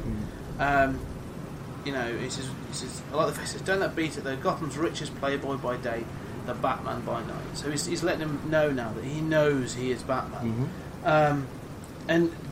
Bruce Wayne tries to put him up. He says, "Oh, you're delirious. You're drunk. Don't be silly." And he says, "No. You've got to listen. What do you think I did with that knowledge that you're Batman?" Yes.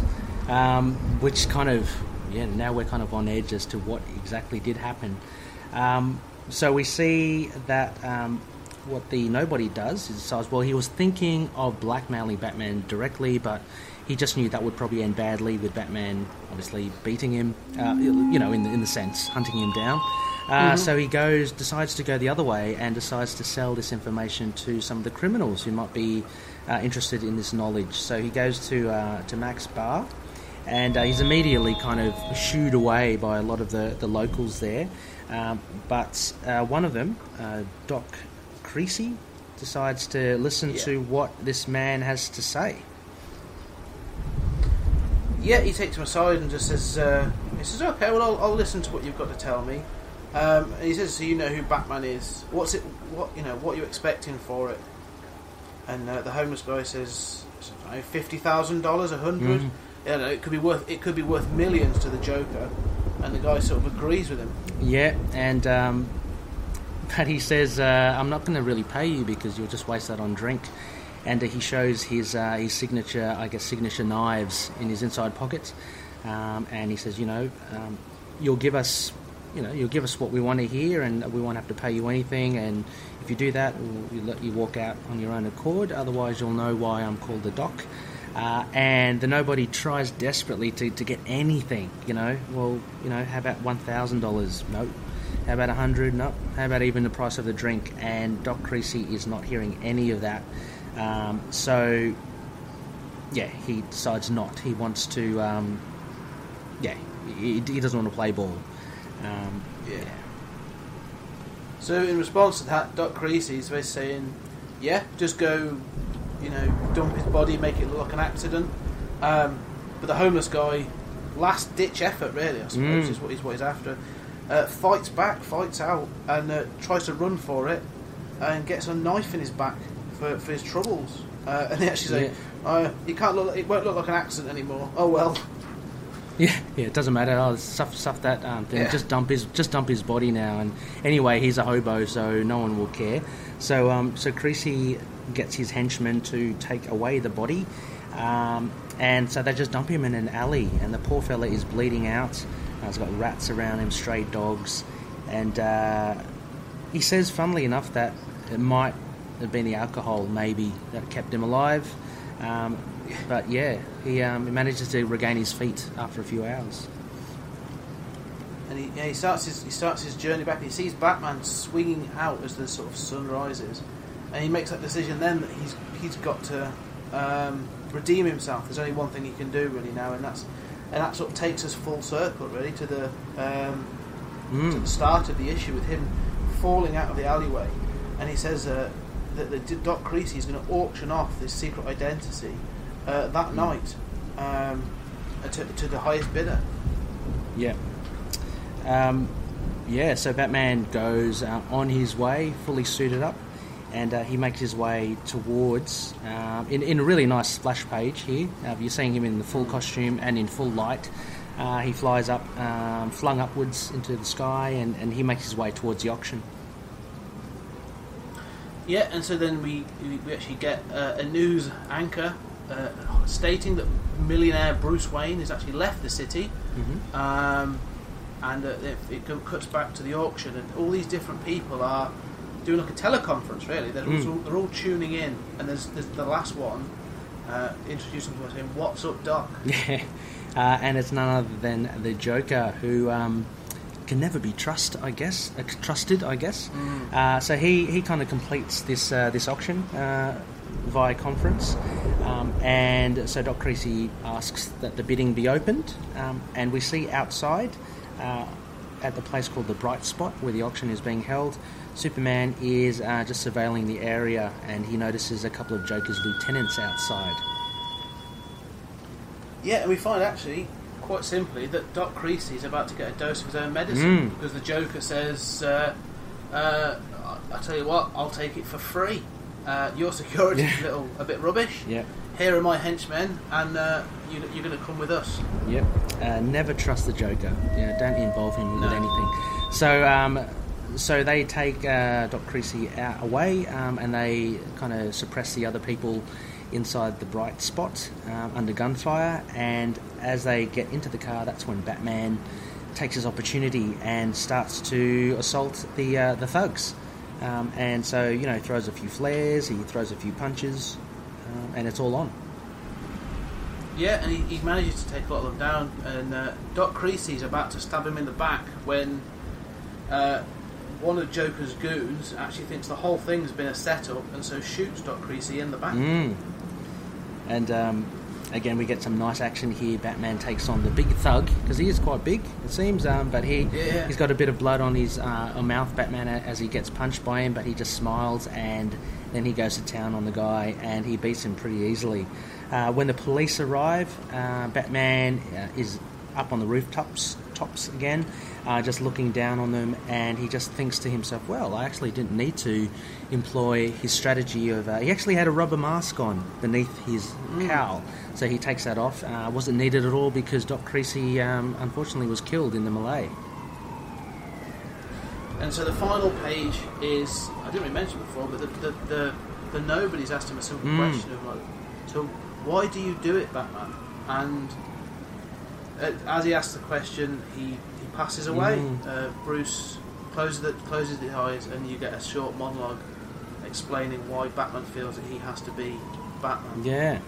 So I really, towards the end there, Scott, it was a really touching issue, actually. I guess I wasn't thinking too much about it, what happened to the Nobody, but the way that Breyfogle lays it out with the Nobody passing away, and then at that last page, Batman just high on the top, and then it's saying, I do it for the weak and the scared and the oppressed. I do it for the victims, the innocent, the abused. I do it to try to end the suffering, and I do it for the nobodies. So, a really, really cracking read here, Scott. First off, why did you choose this one? It's one of those books. I say it's early 90s. It's when I was getting into comics, and this Shadow of the Bat was one of the series I started to pick up. Quite later on, a bit later on actually. It was sort of in the 30s, I think, when I started getting it, and I started to get back issues. And when I picked this up, I was in my teens, so this issue I've got, it's still in pretty good condition actually, but I've had it for years. It was I picked it up quite cheap, and it was one of those, when you first read it, that I think it made me think, when you're a kid and when you're younger, and as you get a bit older, sort of, Batman he's action packed, he's a badass, he can do all this stuff, he's amazing.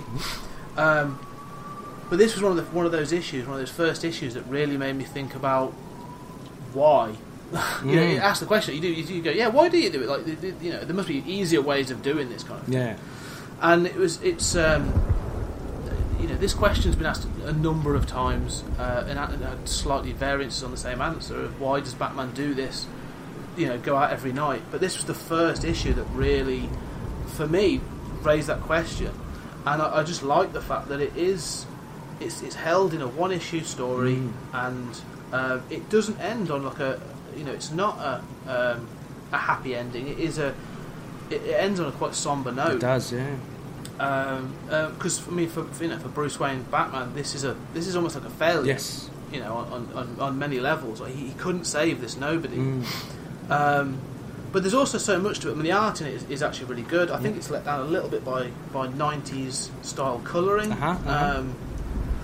But there's so many pages where, like you say, that page that going back where you get the Nobody's backstory, you get his origin, of how things just fell apart for him, and it's really well laid out. Of just it is just tragic, and you do feel it. Like it's I tend to agree as well. And one of the points, like you talked about the 90s colouring. What I think that this was written in the 90s, but I think what works for it is that it, like, I don't know, some of the 90s comics can tend to be too bogged down with dialogue and text, and it can be quite. I mean, I'm actually reading a Scarlet Witch series in the 90s. I think it was done by Abnett and Lanning. There's just so much, actually, dare I say, waffle in it, and a lot of the 90s had that. This one actually ticks along quite nicely, and as you say, with his backstory as well, it's all succinctly done, and it just the pacing just keeps on going. And so what I think is that it really helps with the story, particularly considering, like, when I first saw the ponytail of that blonde yuppie at the first page, I was thinking to myself, oh gosh, this is going to be like a long, dense 90s comic. But it wasn't. It was good. It was, it was well paced, I thought. Well, and I think, this is where, like you say, you could even reduce the dialogue even further, couldn't you? Because some of the panel layouts and the art actually tell the story really well. I mean, I don't really know much about Norm Breyfogle. I don't know him as a known artist, but it's not all fantastic. It's not all A grade art, but some of the panel layouts and stuff and the storytelling is really good. Yeah, fantastic. And I like the fact that this homeless guy who has got nothing. He is a nobody. He actually has reached the bottom of that barrel as far as he's concerned. He's actually facing up to Bruce Wayne, the richest man in the city, and saying, like, why do you do this? Yeah. And it makes it more... Why do you put yourself on the line? Yeah, and it makes it all the more tragic as well, because he He is a homeless man, and he really is looking for a break. You know, he's got this bit of information, so you actually empathise for him when he does use it and go to the criminals, because you can understand. Like, he's had a rough trot. I mean, although he's going against our hero, we do know that he's obviously approached Bruce. Anyway, we see him at the beginning, but he's stooping to those lows because he really has nothing, and it's quite sad, you know. And unfortunately, with street level life, it doesn't go to plan, because you have these creeps like Doc Creasy, just wanting everything for free. And as you said, funnily enough, the Joker one-ups him and gets the better of him. Yeah, I mean, there's some stuff in this book that's like you said, it's 90s. Some of it's a bit, you know, it feels quite 90s in many respects. But there's also that, you know, there is that layered thing of, you start to realise that actually the criminal underworld is tiered. You know, and this guy's at the bottom of this. You know, he is the homeless guy. He is the sort of the nobody. He goes to Doc Creasy, who, you know, a little bit further up the tree, but the Joker's at the top, and he actually uses exactly the same intimidation and methods, but on a grander scale. And that's it. Say that you're not the biggest dog in the yard, and you're going to get kicked for it. Yeah, exactly. It's quite interesting to show, like, you know, and that's why I think this is quite a clever issue in some respect. And the fact of the matter is, though, that the nobody, he doesn't get his answer. Yeah. He dies before he gets his answer. We get the answer. We know why Batman does it. It just makes it all the more sadder, doesn't it? Yeah. It is. It's that thing. He never gets the answer. But I also feel that the tone of this, I mean, maybe not as morbid, but it feels sort of in keeping with almost like Batman the Animated Series. You know, they could have done something similar to this, and it would have. I think if this had been a story that they're told in Batman the Animated Series, I think you'd have been looking at, you know, like a really well-known, top-class episode. Oh yeah, absolutely. You know, on par with like Heart of Ice and those sorts of things. It's just because. Sorry. No, it's just because I think it's so clever. I mean, there's one thing that I find quite interesting is, you know, he says this thing at the end, and it's, I think with better knowledge of Batman now, he looks remorseful and sad at the end. He says, "I do it for the weak and the scared and the oppressed. I do it for the victims, the innocent, the abused. I do it to try to end the suffering and do it for the nobodies." It's great that I think that is part of it. I do honestly think that's part of it. But on the page, literally the page before that, when he is fighting with the thug, and he gets, you know, Batman gets a great meaty hook to the face. Yeah. When he comes back, he's smiling. Yeah. Like, Batman is grinning, and so there's always that part of me that thinks, you say that, you do say you're doing it for the weak, but there's a part of you that's a bit masochistic. You're doing this, you know, because you've got to a level of enjoying it, and it's an interesting study of Batman. Yeah, but look, it's very, you can draw the parallels with Moon Knight there as well. Like in your book, the other book of issue 4, he says that, I do protect the Travellers of the Night. I try to keep them safe. So he tries to protect the innocent, but he has no compunction to stop any violence. You know, when he wants to. So he punches Dr. Skelton. He slams him against the desk. You know, there's a level, you'd imagine there's a level of enjoyment as well, and that again just adds layers to him, as well as Batman here as well. We see that there's a level of enjoyment that he has in the, I don't know, maybe the thrill of it, maybe the physicality of it. But yeah, we see that next page where he does have empathy for all the people that he fights. Yeah. I put this in. I struggled between. There were two things that I really struggled between for this. There was 2 Batman stories I really wanted to put in, and this one won out more because of the nostalgia I have for it, and obviously it's from when I was a kid and when I first read it. But there's another version of this story really, done by I forget now, but it's against Lieber Mayo's art. It's called Batman Noel. Okay. It's a Christmas carol told via Batman. Oh wow! It's really good. And like the Ghost of Christmas Past is what do I think now? the greatest Christmas presents is Superman, and the Ghost of Christmas Future is the Joker. Now they're not actual ghosts, but they're used in that way. Yeah. And it's the story of Joker, and Joker's using this character who is the Bob Cratchit of the story, and he's sort of like, he then gets used as bait by Batman, who is a nobody. This guy's a nobody. He lives in a really downtrodden, crappy apartment with a son. And he's having to take on small courier jobs from the Joker just to make ends meet. That's his only option. Yeah. And he makes a box job of it, so he knows that the Joker's coming after him, but he also knows Batman's coming after him. So it's sort of like, what does he do? Yeah. And the end of the story is Joker comes and takes this tries to kidnap his son, and Batman intervenes and beats up the Joker, as you expect.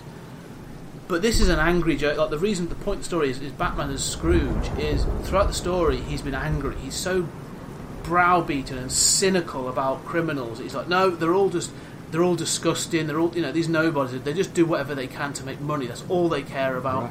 Right. And at one point, like, Superman says to him, but that's easy for you to say as a billionaire. And you think at the end of it, he's about to beat the crap out of this guy, and it cuts to the next panel, and the police are taking away the Joker. And then you see that this nobody, this Bob Cratchit character, actually now has been offered a job at Wayne Industries, quite a low tier job, but offered a job as a sort of a porter or something, as a and has been given that chance to work his way back up. Right.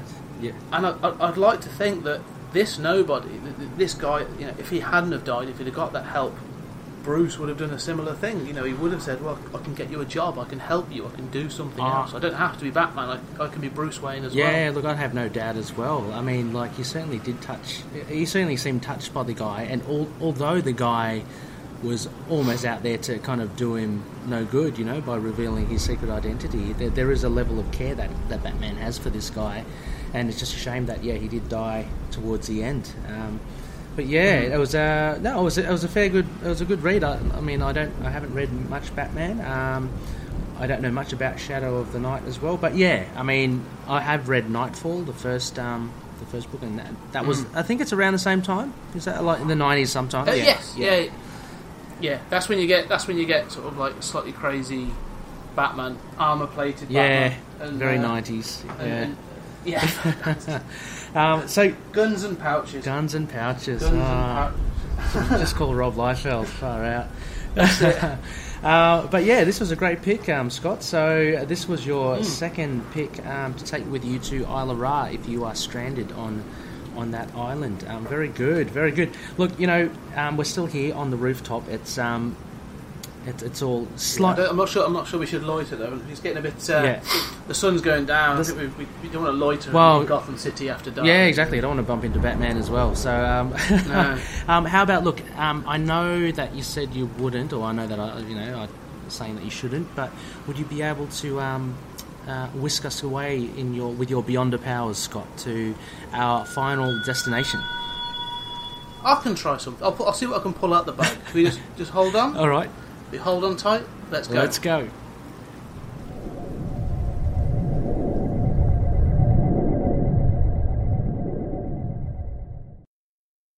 Hi, this is Dave. And I'm Stu, and we're from the Signal of Doom. We're proud members of the Collective, and you're listening to Into the Night, a Moon Knight podcast.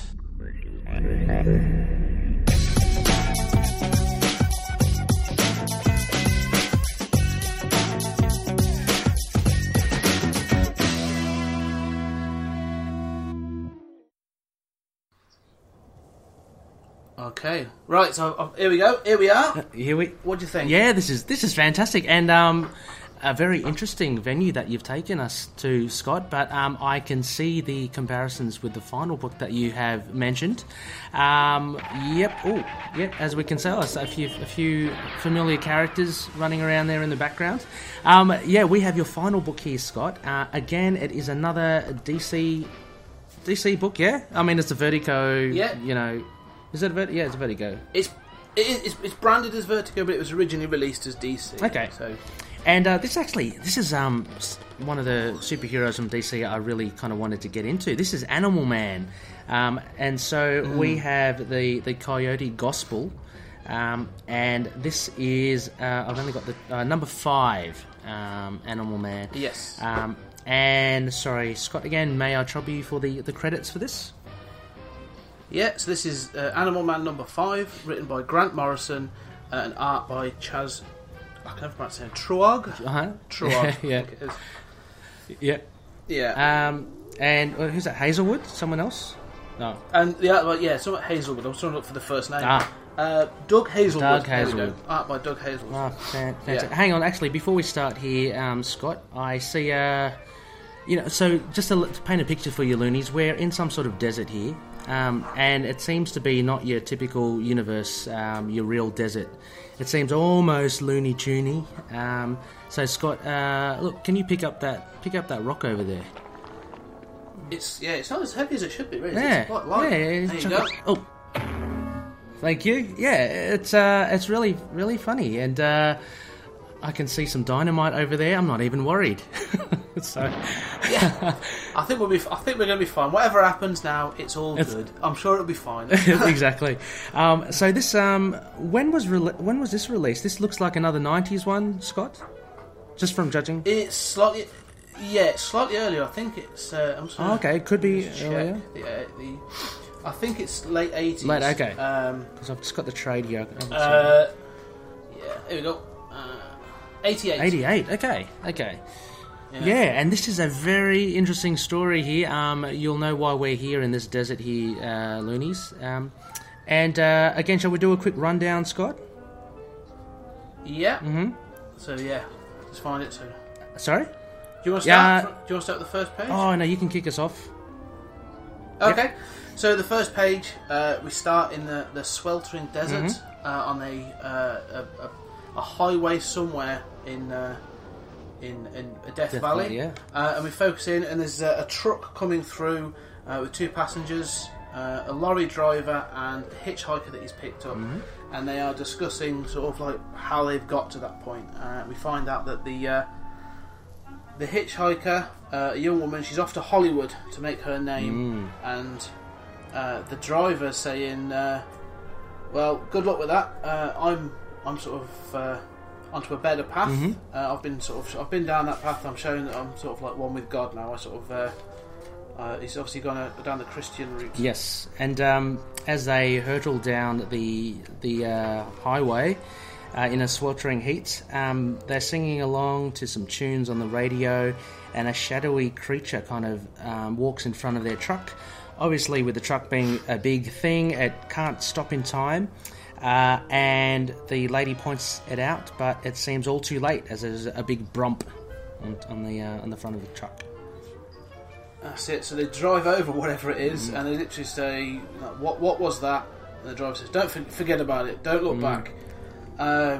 It's keep your eyes on the road and don't look back. It's good advice for life." And you find that as they disappear into the distance, there's a figure that's been turned into roadkill, just lying on the road.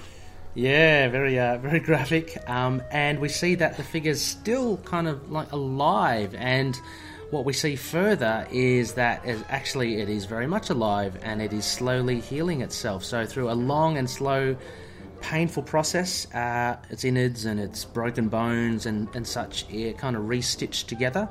And the creature slowly stands up under the hot sun. And the next page, again, single page splash. Title page, The Coyote Gospel, and we find that this is it is a coyote. It's a coyote. It stood on 2 legs, and it has around its neck a tube or something, sort of, something rolled up. It's got very goggly eyes as well, which was one of the things that sprung out to me. So I had absolutely no idea what was going on here so far. So this creature, this coyote, seems to have reanimated itself. And anyway, that was a year ago, and we shoot do today, 1 year later. And it seems, again, you might have to help me here, Scott, because I'm not too sure of the characters. This is Animal Man here, Billy. Buddy. Buddy Baker, that's him. Buddy Baker. And I understand he's obviously Animal Man. He's very in touch with animal rights and preservation, and so he's chucking out all the meats in the fridge, much to the surprise of, is that his son? His son, yeah. Mm-hmm. So then beyond the sun, his wife comes in, and he says to her, "I'm getting rid of this because all of this is meat. I think it's time we went vegetarian." And she's a little less than impressed because he's thrown away quite a lot of money's worth of food. Yes. And she says to him, "I don't suppose it occurred to you to talk this over with me." Yes, and so they have a bit of an argument with Buddy talking about just the terrible conditions that animals are in, and such as in the slaughterhouse, turning into groceries, and basically he's had enough. She is not happy as well. Obviously, it costs money to buy this food, but he goes, "Fine, take the damn stuff. Just don't expect me home for dinner." So he's very much sticking to his beliefs. Yeah, and so the next page is Animal Man in full costume, soaring across the sky, and he's having a conversation with himself, thinking, he's probably a bit overreacted a little bit, but he feels it's very quiet where he is. He loves it when he's flying through the sky. And then we kind of cut to a roadside with a jeep, and we see the gentleman that we saw at the beginning, the truckie. He seems to be laying some dynamite. He's obviously aged a bit over the 1 year course. He has a gun as well, and he's setting up what seems to be a booby trap. More importantly, though, we get the purpose of what he's doing in the text, and basically he wants to kill the devil. So he's had a run of bad luck as well. He watched, was that his son, Billy, go under the wheels of a truck? And his best friend, who we mentioned at the beginning, he died, brain damage, unrecognisable. He's had a run of bad luck. He's got cancer. His mother had cancer, and he lost her in March. He lost his job, and the final straw that broke the camel's back was he looked in the newspaper, and unfortunately that lady that he picked up, the hitchhiker, there's something in the article saying that there was a prostitute slain in a drug raid, so she indeed did turn to drugs and prostitution as he kind of foresaw, but that really kind of was the last straw for him. Yeah. So yeah, he's there. He's been hunting down this devil, and he finally sees him. He's got the rifle, and he says, "Sweet Jesus, don't let me miss." So he sees whatever this creature was that he hit a year ago. He sees that there's the sort of like the portent for all his bad luck. So he takes aim, and just as he's about to squeeze the trigger, the coyote with its goggly eyes sort of turns around and sees it. Yeah, it's actually quite scary, I thought, with the eyes. But anyway, so he shoots in a very bloodied panel. He shoots the coyote straight through the chest, and the coyote makes a slow fall down a crevice. And we get a description of the terrible journey as it falls down. I mean, it breaks its spine at the outcrop. The second impact on the sides of the crevice, I guess, crushes its skull, unhinges its jaw, snaps both legs, and we see at the end just as a puff of dust as he hits rock bottom, basically blind and quadriplegic. Yeah, but the guy at the top still believes it's still alive. It seems he sees it's moving, so as it's healing itself at the bottom in great pain, he pushes a rather large boulder, off the side of the cliff, and it hurtles down and lands on the coyote creature. And we'll get to this, but at this point, and knowing nothing of this issue, Scott, I was thinking this is kind of getting a little comical, a little reminiscent of something. Yeah. So anyway, this will make sense later on. So anyway, we cut to the sky, and there's an eagle soaring there, but in the distance we see Animal Man, and as he flies closer, it's kind of interspersed with this hunter, this guy, who is chasing down. He goes down the mountaintop, whatever you call it, and he just wants to make sure that this devil is dead, and he has a magic bullet to do it. When he reaches the opening panel again, we see Animal Man's coming in to a crossroads, which is clearly over the desert, and the guy has seen that the creature hasn't died. It's still coming back. It's still healing, but he'd forgotten that he'd placed that dynamite and they'd placed a booby trap. He tries to stop the creature from coming, but it's too late. It's too late, and the bomb goes off. Yeah, and that's what finally, I guess, catches the attention of Animal Man, that big explosion. So amidst the dust and the rubble, and we see the hunter he survived. Actually, I was surprised. I thought he would have died, but he somehow survived, a bit ragged. And as he slowly, gingerly gets up, he sees a horrible sight, and it is the coyote mangled and half burnt and, you know, amputated and stuff. And it's standing there still. So it grows a foot basically as it lumbers forward. It walks past the hunter, which is interesting because Animal Man has, as you say, seen the explosion and comes into land. And he is approached whilst investigating by the coyote, and for some reason the coyote recognises him as a hero or someone to communicate with, and hands him the rolled up paper from around his neck, and Animal Man begins to read it. And it's apparently the Gospel according to Crafty. And then there's a real kind of 180 turn here. In the next page, we are brought into what seems to be a very caricatured, Looney Tunesy, cartoony sort of world where, you know, milk is floating in the sky. You've got the crescent moon there. You have the North Pole. You have all sorts of weird and wacky anthropomorphic characters throwing dynamite, you know, just having fun, chasing around. And amidst that, we have Crafty. And he's the coyote in the desert, very similar to Wile E. Coyote, and he's chasing something. And as per the Looney Tunes thing, he uses all sorts of weapons to try and catch the Roadrunner, I assume. And anyway, he gets, you know, typical. He gets blasted. Oh, and he gets blasted. But sorry, that was your page. It's funny. He does. He gets blasted. Yep. He not only gets blasted with the gunpowder, and then the cannonball falls back and hits him in the head. So he takes the full force of that. Yeah. But he's decided that enough is enough. Yes. And he took himself into the desert, into a lone elevator in the middle of nowhere, and went up to what these cartoon characters consider to be God. And it's a character who sits on a throne with these characters and a paintbrush tipped in red paint. Yeah, very, very cool here. I can't wait to discuss this. So anyway, so Crafty says, look, I'm happy. This godlike figure says, well, you got to be punished for, for going against what you're meant to do down in the world. And Crafty says, yeah, well, I'm happy to bear any punishment as long as it brings peace to this world. So the godlike figure says, well, you're going to have to basically spend an eternity in hell, and you're going to have to suffer if you want peace amongst the beasts in this world. Crafty says, yep, all right, let's do it.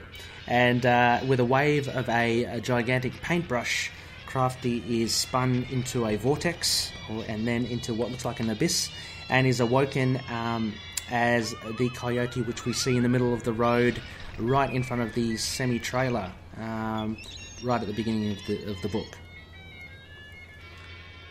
And so we get a sort of another thing of what the year he has spent really in the desert, all the pain he has suffered, and the repeated times he has died and come back. And it's each time it's overlaid with the text explaining it, and hoping that he would doing this is that the god would build a better world. And we see that the coyote is looking on as Ant-Man reads through this, hopefully, sort of like, hoping he'll understand. And the final panel, which is a little heartbreaking, is Animal saying, I'm sorry, I can't read this, it makes no sense to me. Absolutely. It was, God, this kind of floored me as well. Just the look on the coyote's face, hoping that Animal Man will make sense of, will understand his plight. But as we see the text, it's all gibberish, isn't it? It's crazy. So anyway, while this is happening, the hunter slowly is regaining his senses, and he finds himself behind a rock, hidden away from Animal Man and the coyote, and he has his silver bullet, which is described as having been melted down, I guess, from the crucifix that he had hanging on his neck, around his neck. So it being silver, I guess it is a magic bullet. It will do stuff. So anyway, so he loads up his rifle and he takes aim at who we call Satan, which we now know is poor Crafty. He's stuck on this world, and with a silver bullet, he shoots Crafty right through the heart. Yeah, and it's almost the next page is almost wordless, really. Sort of Crafty sees that he's bleeding, but he says it's strange. There's no pain, and he collapses. But as the coyote collapses, so does the trucker. So I did it. I saved the world, and he finally passes out or dies. I think. Yeah, I was wondering whether he died. I assumed he died. But anyway, in the final page, very touching Animal Man, who actually has a very incidental role in this whole issue. He just watches over Crafty, who's crying, and he's looking at Animal Man, and he slowly passes away, and he lies down, crucifix-like, on the crossroads. And as it pans up into the sky, we see the puddle of white underneath Crafty is painted in red, and that comes from the paintbrush of Crafty's god. And yeah, a very Scott, another touching one actually. But you said, the thing you said the paintbrush of Crafty's god, but the question is is it just Crafty's god? 'Cause he still exists in this universe. Yep, absolutely as well, and this is so cool. This is such a cool thing by Grant Morrison, because as well it's very it could be very fourth wall, as well. Is it the artist? Is it the artist for us depicted as as the god there? Well, this is, and to give some context to this issue. We'll give context to this whole thing. I'm a massive Grant Morrison fan, and I know he's done some amazing works that have blown my mind, and he's done some not so great works. I accept that, but everything he's done, Invisibles, Doom Patrol, his Batman run, the X-Men run, everything. I think they're amazing. Even his independent work is really good. Yeah. And so this sort of came about. Me reading Animal Man was, as you say, it's one of those books. I've read all his modern stuff, and I wanted to work backwards. And I did think, well, I'm going to have to go back. I really want to read his first DC stuff. And so I read this, and it's in the series of books. It's actually quite jarring, with it being issue 5, because issues 1 to 4 in themselves, they're an arc. They're quite a closed arc. But the original intent was that actually there'd just be a mini-series. So this came about because Karen Berger came over to Britain in the mid-80s, 86, 87, following the success of Alan Moore in his work on Watchmen and Swamp Thing and all that kind of thing. So he thought, Britain's the place to be. Let's get some more artists and some more writers. So while she's over here, she actually met with Grant Morrison and also Neil Gaiman. And Neil Gaiman obviously brought his Sandman idea, and Grant Morrison brought this idea for... he brought 2 ideas, actually. He brought this, Animal Man, and he brought the idea for Arkham Asylum. And they said, well, Arkham, we're not giving you Batman. Not happening. But we like your idea for Animal Man. And so he was given the opportunity to do 4 issues of Animal Man. And he wanted it to be something different, something that hadn't really been seen. But he wanted to keep it in the context, and he looked at what Alan Moore had done with his early Swamp Thing series, and so he did it. And the first 4 issues are very much a story about animal rights, which sort of continues through the series. But they're a very self-contained story about animal rights, and especially about in things like the makeup industry and the food industry. So he wanted to hit hard on those sort of social commentary moments. And then, as he was finishing off issue 3, they said to him, "We're loving this. You're going to continue. We want you to carry on." And he didn't have a story. He didn't have any ideas. Oh. So, in a moment of panic, they sort of said, "Well, don't worry. Just do what you do. Go full bore." Great. For all intents and purposes, this is the birth. This issue is the birth of of Grant Morrison. Really, it's him. Oh, wow. really being let loose, because those first issues are good. They are really good, but they're very. You can tell they're Alan Moore inspired. Okay. And that sort of thing. And the same thing, weirdly, you had was it Rick? Yeah. Fastball Rick Yeah. did Sandman 8. Oh no, that was Dave from the Signal of Doom. Dave. Yeah. So Dave had a similar thing happened to Grant Morrison to Neil Gaiman. He did 7 issues. Was the 7 issues was to be the Sandman story, and then he was told, well, actually, we're going to let you run with it. Go, do whatever you want. We're loving what you're doing. Yeah. And so that issue 8, that the story with Death, was actually a breather, a chance for him to breathe. He actually put that together as a whim, and to allow him to build a story for other things. And like I say, this and that issue 8 really stand alone as they do. I mean, as closed things for encapsulating those things, because there's so much in this issue that Grant Morrison revisits repeatedly in future works. Yeah, right. Well, I think similar, Dave mentioned it on that Isle of Ra as well. He's saying that was a turning point, really, in issue 8.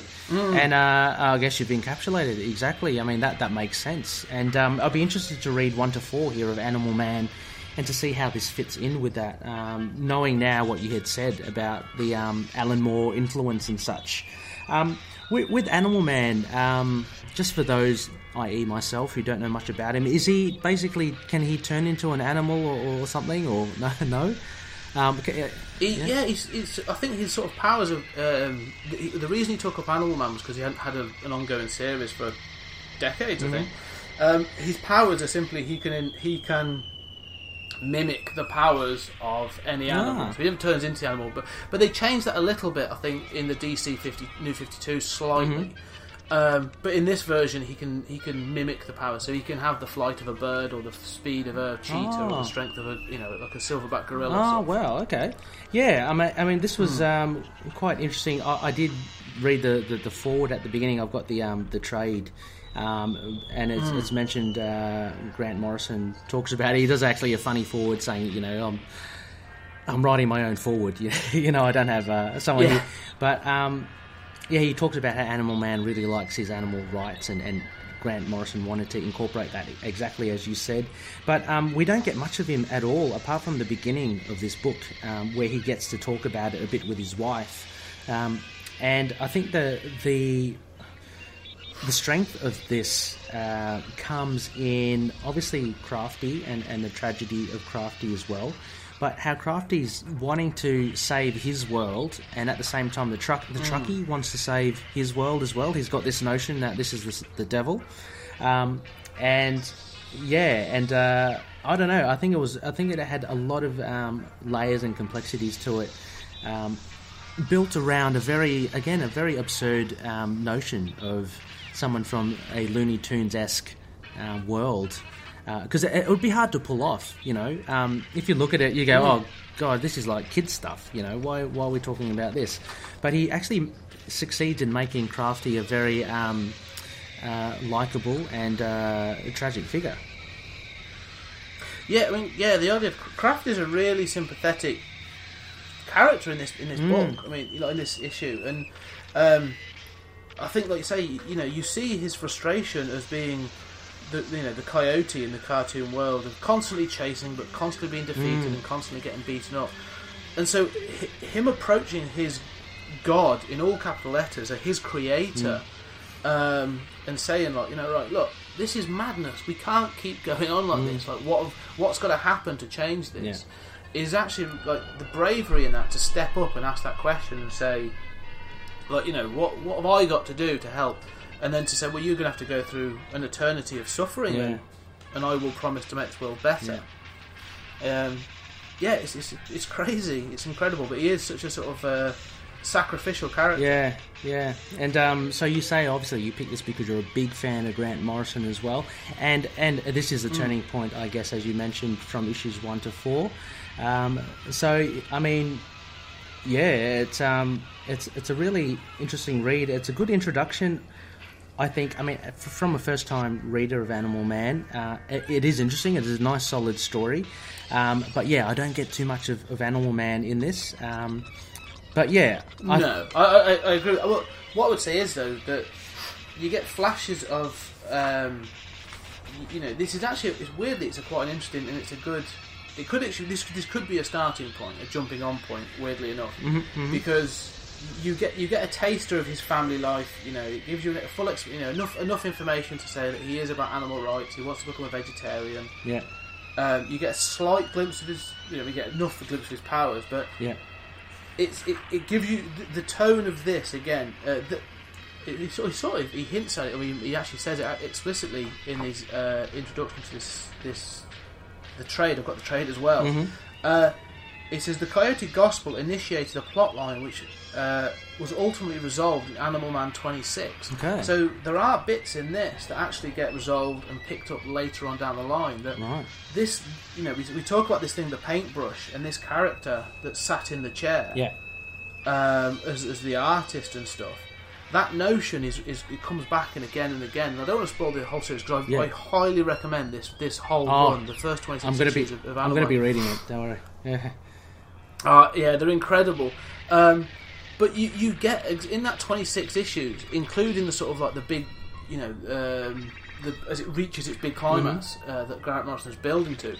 There's so many notions and things that he does. He comes back to in things like Final Crisis, in The Invisibles, and even his Batman run. There are things that are in this issue, and if, in perfect honest, there's a part of me that thinks that actually there's a Grant Morrison continuity in DC. Well, within DC, yeah.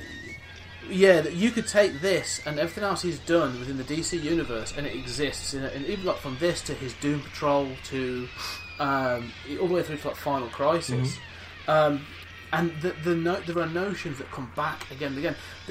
Even in later things down the line, in Final Crisis, it's Psycho Pirate that he remembers the pre-Crisis world.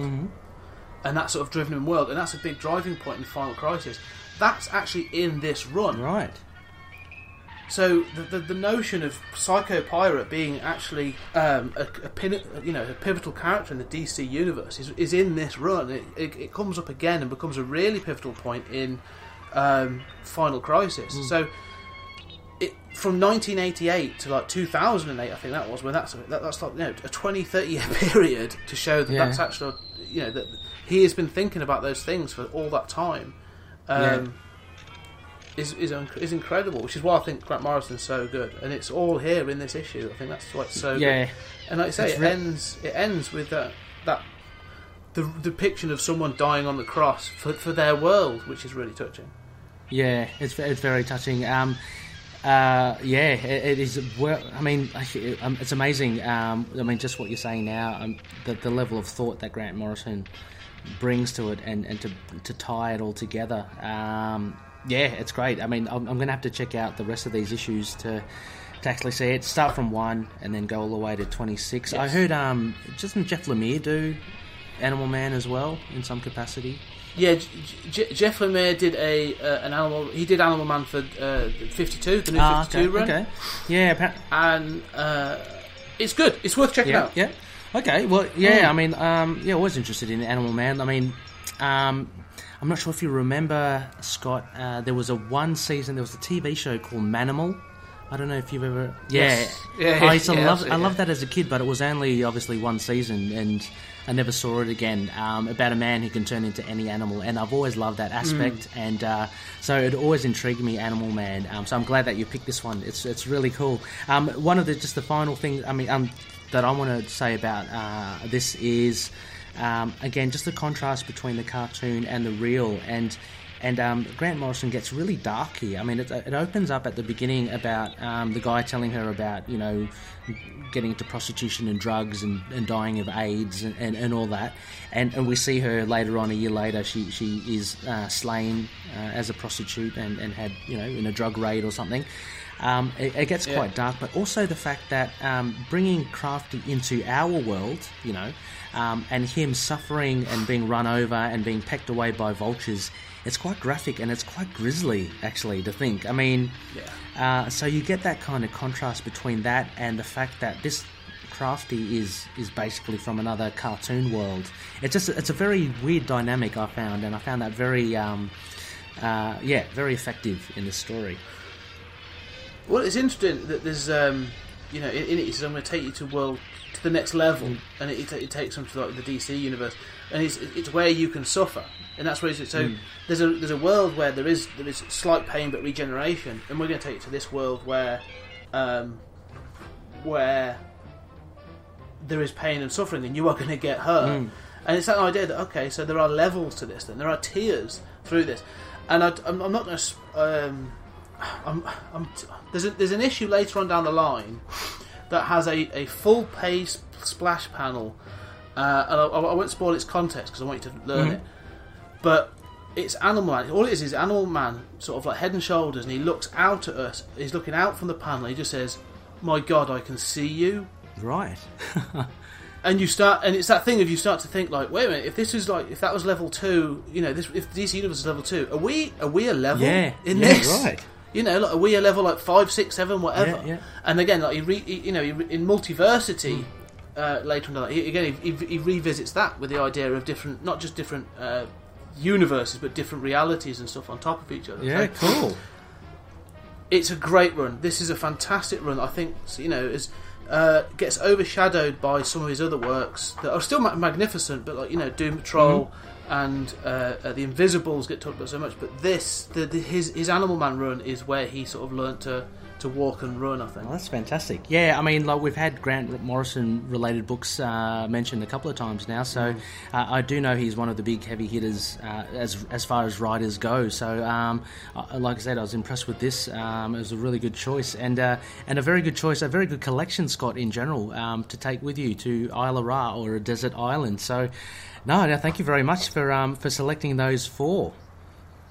No, I'm glad you enjoyed them because let's say it's difficult choice, and it wasn't just the books that I would take, but I didn't want to throw something in that would be like I say, a hard slog from like 1964 something like that. So. No, it's well chosen, and Loonies, as mentioned, these will be on links to them in the episode summary for you, so just click on them if you haven't already, and pick yourself up a copy. Definitely try out this Animal Man. I think it's really good, very interesting, and I can see Grant Morrison's talent in this. So very good, Scott. I think we'll have to wrap up now. But thank you so much for coming onto the show. It's been a blast. We've been through. Yeah, it's been a pleasure. Thanks. For having me. No worries. It's always fun to talk to people that, I think, as you said it near towards the beginning, people that are really interested in their stuff. Like these 4 books are very treasured for you. They've been eye-openers for me, and I hope Loonies out there are going to try them out, and they may become fans of Animal Man or Poyo. It's all very good, but thank you so much. We are out here in the desert, but before we wrap up, I just want to say there'll also be a link for 20th Century Geek on our episode summary, so check that out, Scott's podcast.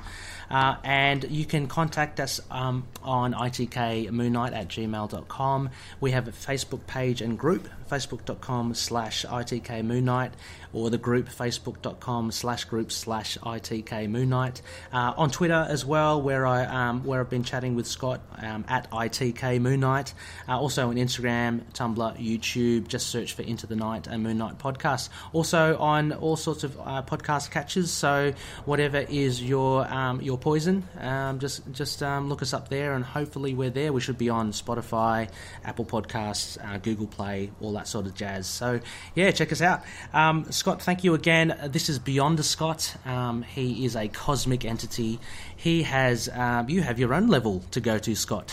Scott, I do. Yeah, I have to go reach my own level now. So actually, Scott, I was going to ask you to ascend into the skies, but I do hear a truck coming by.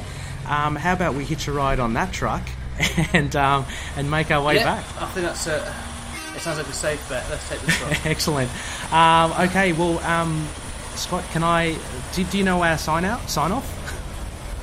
By any chance? No, I probably do, but it slipped my mind at the moment. No worries. May Khonshu watch over the denizens of the night. Excellent. Well, we'll catch you later, loonies. Thanks again, Scott. And yeah, we'll see you later. Thanks very much.